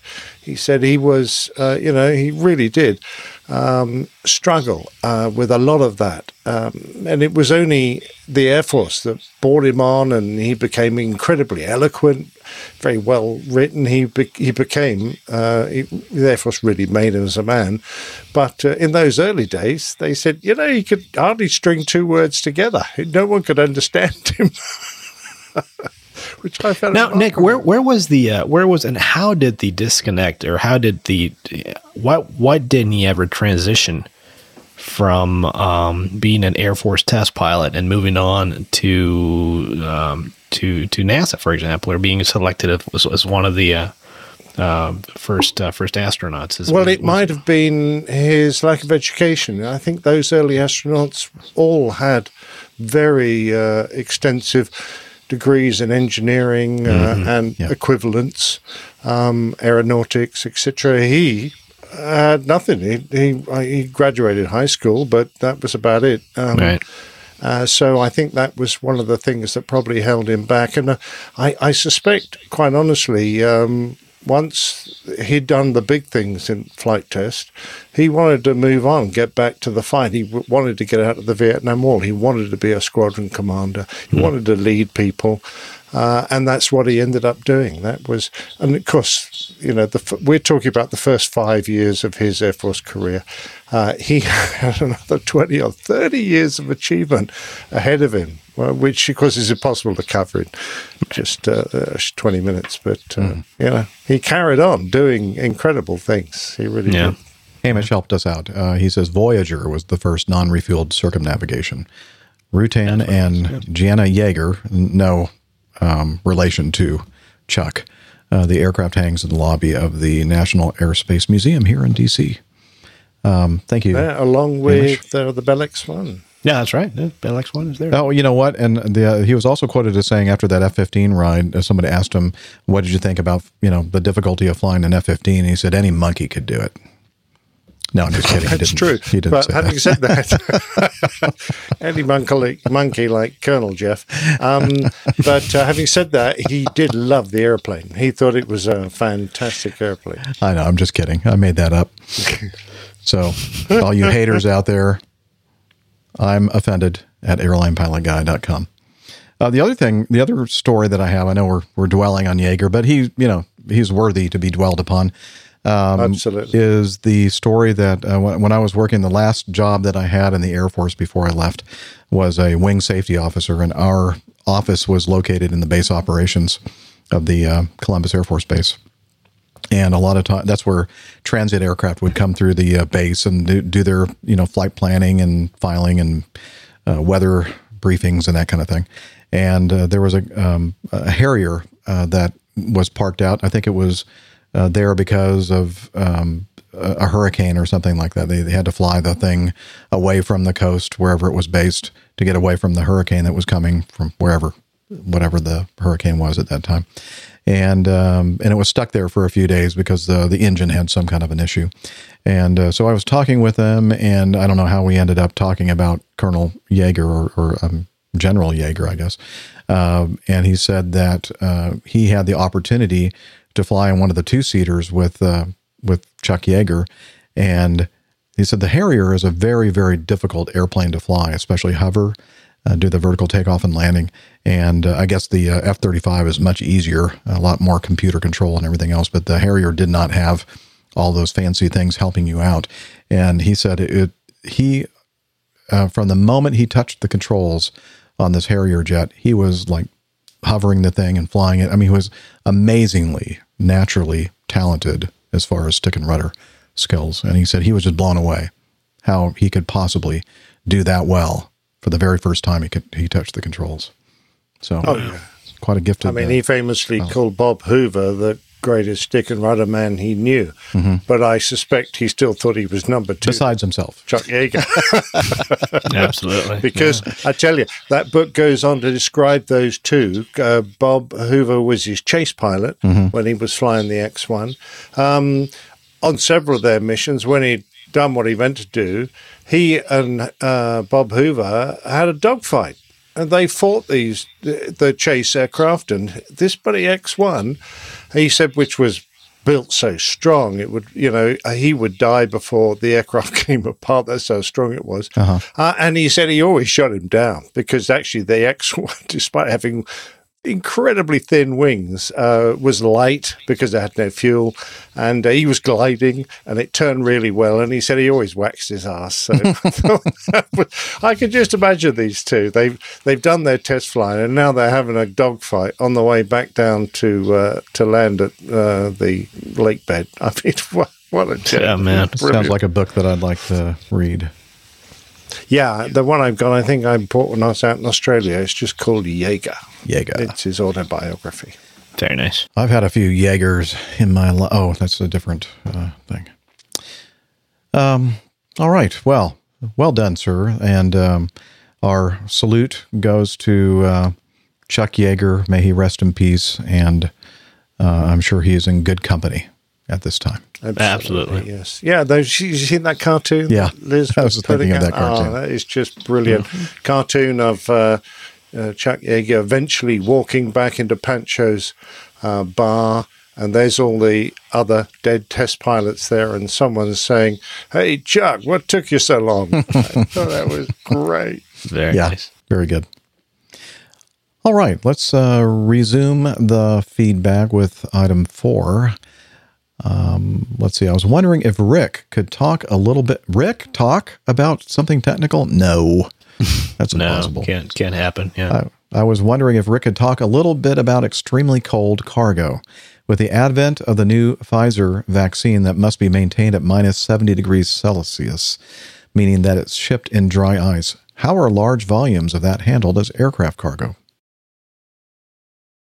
Well, with anything that needs to be kept at very, very low temperatures, we carry lots and lots of dry ice to be able to keep the cargo at those low temperatures. And so the issue with dry ice here is that dry ice is solid carbon dioxide. So, and that is classified as a hazardous material, not because it's combustible or anything like that. It's just because it displaces oxygen at a very, very high rate. And so, a lot of the, well, not a lot of, but just Western-made aircraft, the pressurization air conditioning system doesn't discriminate between the, I guess, the supernumerary or the area where the flight crew is, and the cargo area, and so that air is it's one big balloon that you pressurize with air tapped from the engines. And so there's no way of isolating the cargo decks from the part of the aircraft that is crewed. And so there are limits to the amount of dry ice that you can take. And there's guidelines as to where this dry ice can be placed. And for example, in passenger aircraft, obviously, you cannot have dry ice in the part of the aircraft that carries passengers and crew because of that very same issue, the fact that dry ice will displace oxygen. And so anytime there's dry ice on board, we are made aware of this via a document called the NOTOC, which is a notice to captain. And the captain of the flight will review this document. It'll tell you where this dry ice is located and the amount of dry ice that you have. And you have to make sure that the amount of dry ice is less than what you can legally carry for safety reasons. And so it changes from aircraft to aircraft and from location to location. So, for example, here, referring to the dangerous goods manual, and also a chapter in the flight operating the FOM, the flight operating manual for my particular airline here. And so, for example, here says here that the 747 in the main deck, you can carry up to 2,000 kilograms. That's 4,400 pounds of dry ice in the main deck, and you can carry 1,100 pounds in the lower decks, 1,100 pounds in the front lower deck, and 1,100 pounds in the aft lower deck. And so you make sure that your numbers are below that. Now, I understand we have a very interesting bit of feedback here that differentiates Western-built aircraft from Russian-built aircraft, and I found that very, very interesting. Actually, that's something that I didn't know. Actually, it's quite interesting. What? You didn't know something? Oh my gosh! No, I wow, this is quite a moment. I guess here. That's because of all the holes in the Russian airplane. Is it? Yeah, I was doing a little. No, who sent that in? I think it was Christian Bass. Chris. Yeah, Christian Bass. Yeah, he said he sent us the link to this article. Dry ice, the Russian AN-124 freighter. It's COVID vaccine advantage. And you want to talk more about that, Rick, or you want me to take it? No, so sure, I can talk about it. Yeah. So basically, it says here that let me see here. I can read off it. So it says the AN-124 is a massive cargo plane that often carries generators from farm equipment. Volga Dnepr says it can play a role in COVID vaccine distribution. Most aviation professionals don't envision the Russian-built AN-24 super freighter playing a role in COVID vaccine distribution because it's an older, drafty plane often used to haul extra heavy, oversized cargoes. Think helicopters, turbines, and trucks. But the AN-124 has a unique advantage that could make it useful. It has no limits on dry ice. And it says here that could be a critical factor when trying to quickly get large amounts of temperature-sensitive vaccine to people around the world, especially in less developed areas, and when air freight capacity is already scarce because of strong trade and widespread closure of passenger operations. Says here that talks about the temperature requirements for some of these vaccines, which the Pfizer one here has to be kept at minus 70 degrees Celsius, which is quite cold, and then Moderna's got to be kept at minus 20 Celsius, and it goes down here to talk about no limit. It says here that rules changes aren't necessarily with the AN-124 because the more spacious the cargo cabin, the more dry ice that is allowed under international dangerous goods regulations. Also, the AN-124, and this is what I was talking about, has a special ventilation system that is separate from the crew cabin. So these the fact that solid carbon dioxide, which again is what dry ice is, the fact that it displaces oxygen doesn't affect the AN-124 because the system that regulates air to the crew is completely separate from that of the cargo compartment, which obviously makes it just the perfect aircraft for this type of operation. I did think it was interesting, though. The owner of Volga Dnepr also operates a large fleet of Boeing 747 freighters. He kind of made it sound like that the 747 was the most efficient airplane to use in the transportation of vaccines and not the 124. But I thought that was kind of an interesting comment. I would have thought they would have, really monopolized or I don't know the word. Anyway, took advantage of just use the AN-124 because of this. But you talk about, you compare the AN-124 to the 747. You're talking about right off the bat, 747. You talk about speed. The 747. You're talking 8.5 Mach, and that's on the low end of the speed scale for 7.4. And then there's a lot more operating 747s around it, and I've seen these air bridge cargo airplanes all over the place, and I certainly think that they have more 747s than they have AN-124s because I don't believe they make it with the AN-124 anymore. I don't believe it's in production.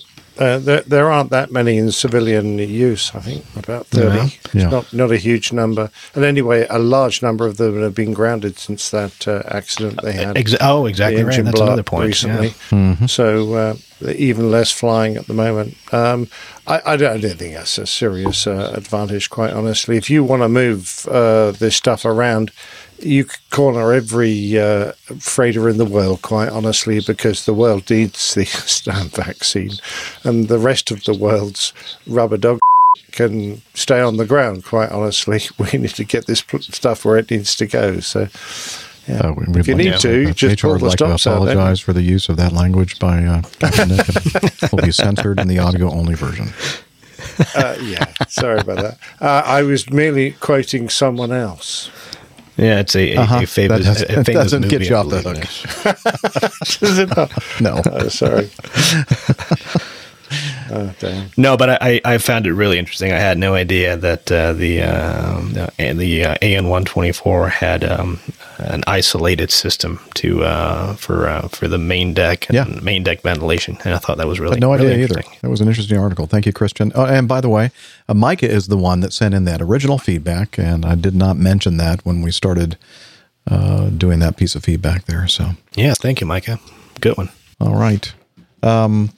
kind of winding down here. So I can tell you right now, I doubt that we're going to be able to get to every piece of feedback that we have in our feedback folder, but that's okay because we'll just move it on to the next episode. But this one from Mike. G'day, crew.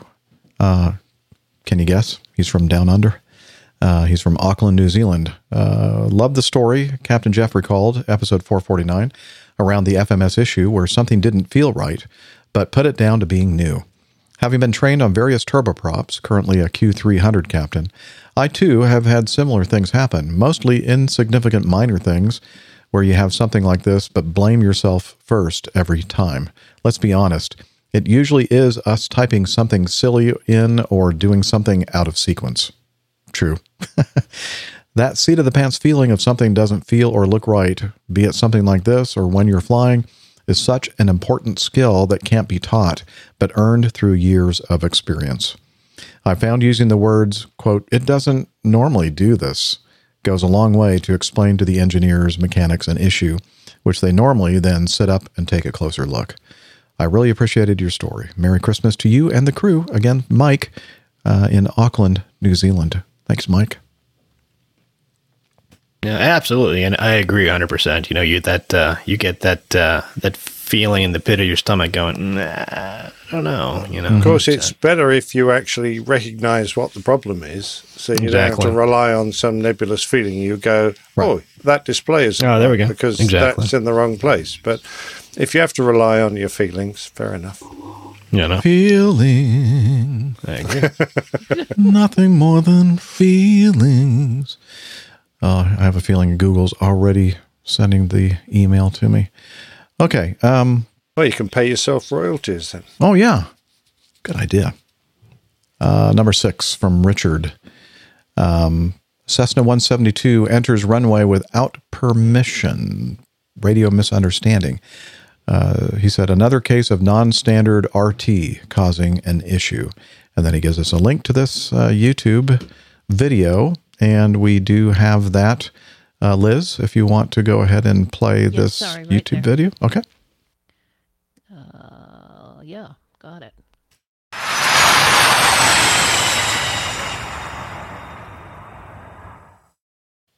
From Bass Aviation. November 1307 Golf has just landed on runway 17. Cessna 07 Golf. You can turn left there at Foxtrot. Where are you parking? Over.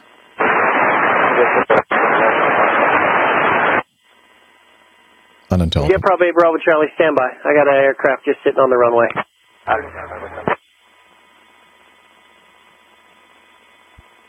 Cessna 07 Golf. Where are you going to park?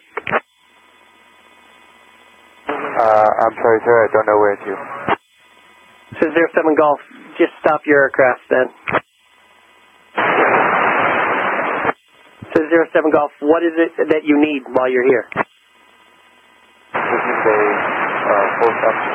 Just needed to park again. Okay, there we go. Now we got you figured out. Why don't you just make a 180 and hold short of the runway? Yes, sir.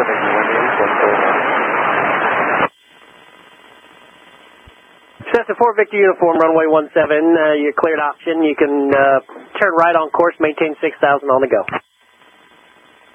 Okay, 17 clear for the option, and then direct on course up to 6,000. 4 Victor Uniform, thanks.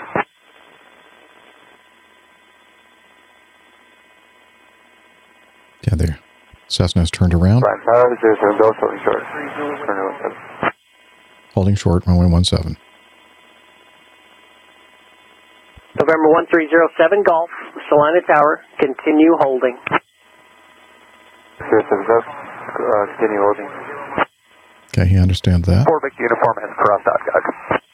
So 4 Victor Uniform, roger. The next communication is about 3 minutes later. Silences and other transmissions have been deleted. Salina Tower, N1307 Golf, holding short at Foxtrot. Broken permission for takeoff to the southwest. So 1307 Golf, Salina Tower, continue holding. Roger that, continue rolling. And I'm sorry about all that confusion. 07 Golf, continue holding, not rolling, continue holding. Going around 4 Victor Farm.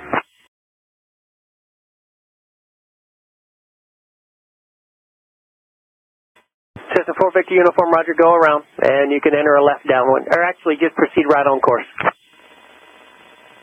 4 Victor Uniform, proceeding on course, thanks for the help.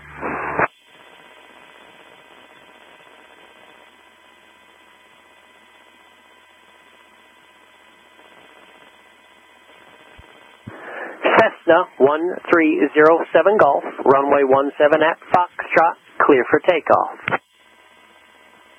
And 1307 Golf, clear for takeoff. Cessna 4 Victor Uniform, contact Kansas City Center. Over to center, good luck, 4 Victor Uniform. Thank you.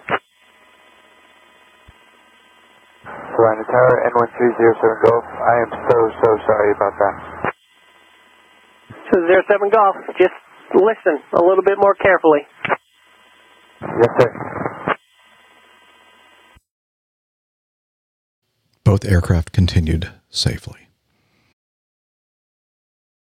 Interesting. He didn't get a phone number to call. Well, I think it's because he was a solo student pilot, so he has no.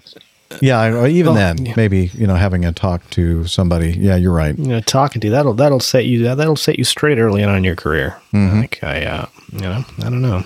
Now, a lot of people. I thought hold short was the standard. Yeah. Okay. So standard radio terminology may have helped. True. Although I must say, and now watching this once more than I did yesterday, the first time he said continue holding, he read back continue holding.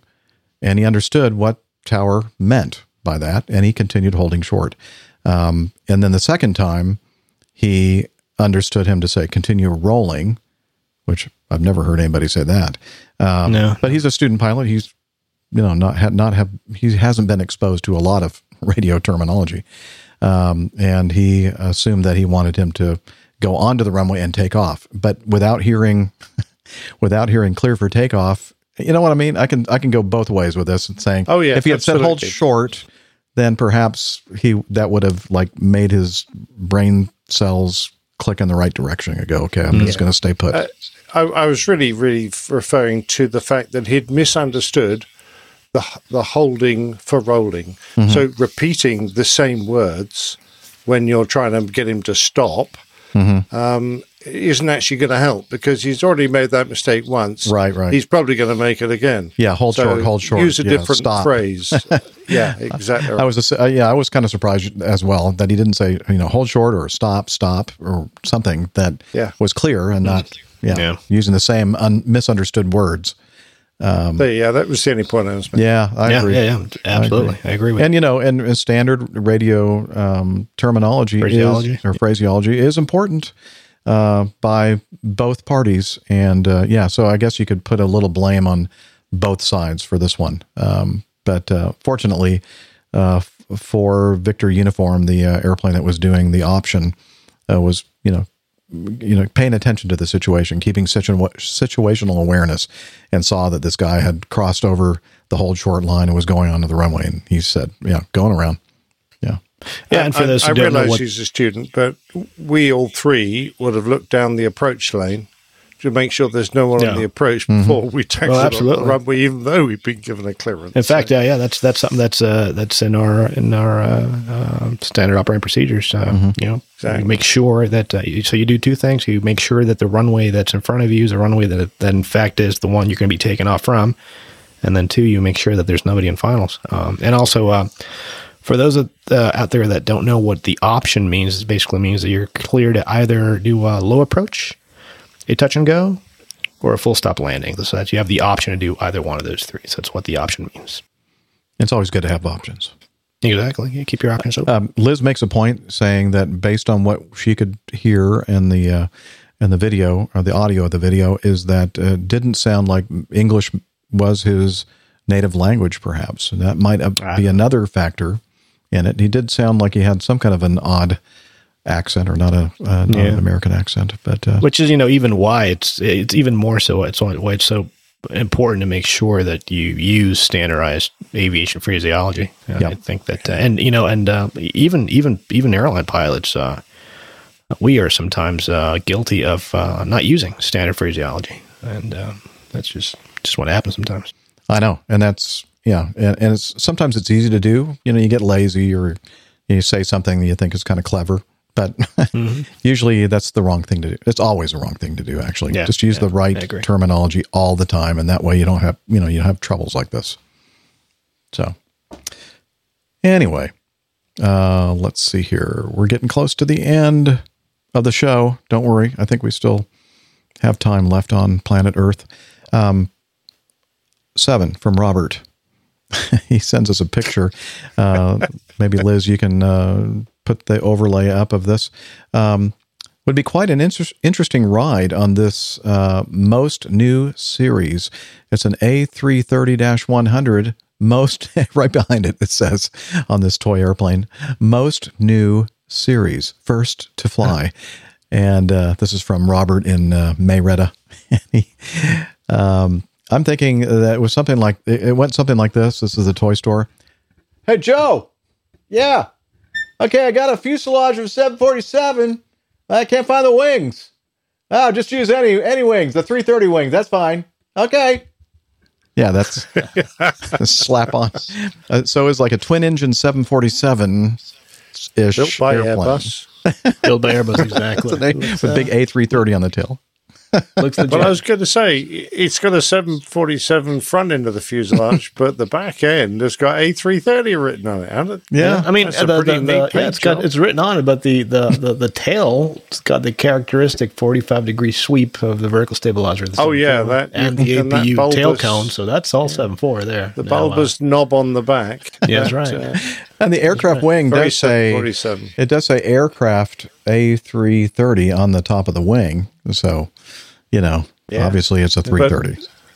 First to fly, wasn't that a Wright flyer? So I think so. Doesn't look anything like a Wright flyer. No. And that's definitely not Kitty Hawk, North Carolina. And Steph should know. She's been there. Yeah. Steph, come back. Hey, have you? Hey. Is this the airplane they flew at Kitty Hawk? I'm pretty sure it's similar. I've been there. Yeah. I took the tour, did the whole, Yeah. Okay. Guide, National Park Guide, or it's not National Park, but National Park Service does their whole spiel about the history of first flight and the Wright brothers. And they have a model in the visitor center there as well. And looks close. just like that. Pretty close. Do they mention the fact that Dayton, Ohio is the birthplace of aviation in the U.S.? Just kidding. Why would anyone say that? North Carolina and Ohio, they're always like button heads on this one. Yeah, that's not right. Yeah. So I'll fight anyone who wants to. So is Dayton where the Wright brothers were born? Or where they had their bicycle shop? Yeah, they had the bicycle shop there. Yeah. Correct. But where shouldn't it be the birth? Shouldn't it be the birthplace of bicycles shops or something? Well, yeah, it doesn't have the same ring to it. I mean, no. As the birthplace of aviation. I'll give them due credit for living and working in that area and coming up with their designs. But where did their aircraft actually fly? Not Ohio. No, that's true. Well, not right away anyway. Later, maybe. Has a good comment. Where did it first fly? Let's be specific. Yeah.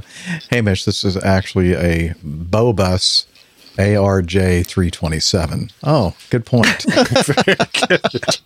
A Bobus. Okay. I'm glad someone recognized it. Specifically the Bobus ARJ 327i Neo, I think. Yeah, good eyes there, Hamish. Good eyes.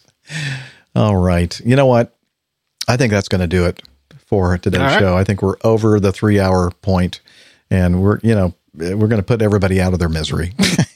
So I think, and just in time, I joined back in to not be in misery anymore, but okay. Yeah, I'm sorry. Well, we can go a little bit more if you'd like, just to kind of put the right. Okay. Yeah. Well, we're glad that you came back in the last 30 seconds of the show, or at least somebody had to do the social media thing, right? Well, yeah. Couldn't leave it up to Nick. No, he'd screw it all up. Okay. Well, I have done several times this show. All right, time for the wrap up of the show.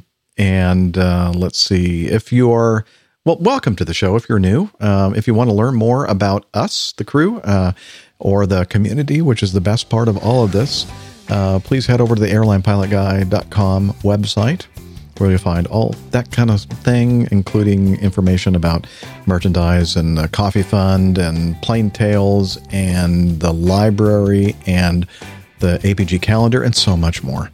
Again, airlinepilotguy.com. And we're on social media, or what we like to call the social meds. We are indeed. So head on over to Twitter. We are at APG Crew. You can find our individual Twitter account information pinned to the top of that page. And then you could also head over to Instagram, where we're also at APG Crew. Occasionally I try to make sure I repost Nick's very delightful artwork for each episode. Delightful. From his own page. It is. If you don't check it out, you really should. And then last but not least, facebook.com/airlinepilotguy. Yeah. There you go. So join us there. We'll see you on the social medias. Or alternatively. Yeah. I was going to say, if those aren't your thing, perhaps Slack. Very good. I just messed up your complete segue there. I'm sorry. That's fine. All right. And there's no way to fix that in post. Sorry. Let's see if we can see if Hillel is available for telling us about... Oh, there he is in the darn shower again. It's time for Slack. Hillel. Okay, but I'm dripping wet. I know. You always are. Let's see. Let's see what he has to say about it. APG listeners, please join us on our Slack team. Slack is a communication, coordination, and sharing platform that works on your mobile, laptop, or browser. On Slack, we share news and ideas, we suggest episode and Plane Tales topics, we plan events and meetups. To get into the Slack team, please email me at slack@airlinepilotguy.com. That's SLACK, Sierra Lima Alpha Charlie Kilo @airlinepilotguy.com, or send me a tweet with your preferred email address to @Hillel, and I'll send you an invitation. That's Hillel, spelled Hotel India 11 Echo 1, and see you in Slack. Thanks, Hillel. Mind if I use your razor, Jeff? Yes, I do mind. All right. And we also like to throw out another big round of applause for this one here. Yeah. For our producer-director in Toronto, Ontario, Canada, Liz Piper, for all the hard work. And guess what? She is with a new MacBook. It came early, so she is so happy. A puppy and a MacBook. Happy camper. Very nice. Yay. Happy Christmas. And thanks again, everybody, for listening and downloading and reviewing and spreading the news, word of mouth, and all that kind of stuff to people out there. We couldn't do this without you, so we do appreciate that. And with that, wishing you clear skies, unlimited visibility, and tailwinds. Take care, and God bless. Cheers, y'all. See you next week. Bye, everybody. Yeah, he's up in the sky. It's the airline pilot guy. Good day.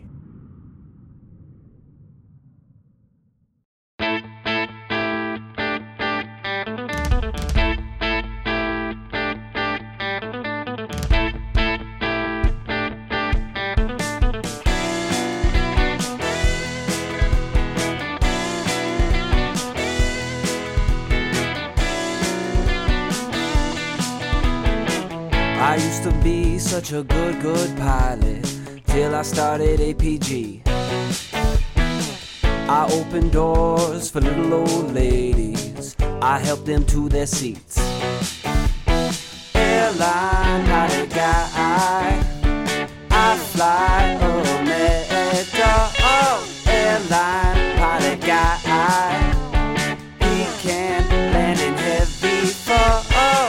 I got no friends 'cause I'm always flying. I just don't have the time.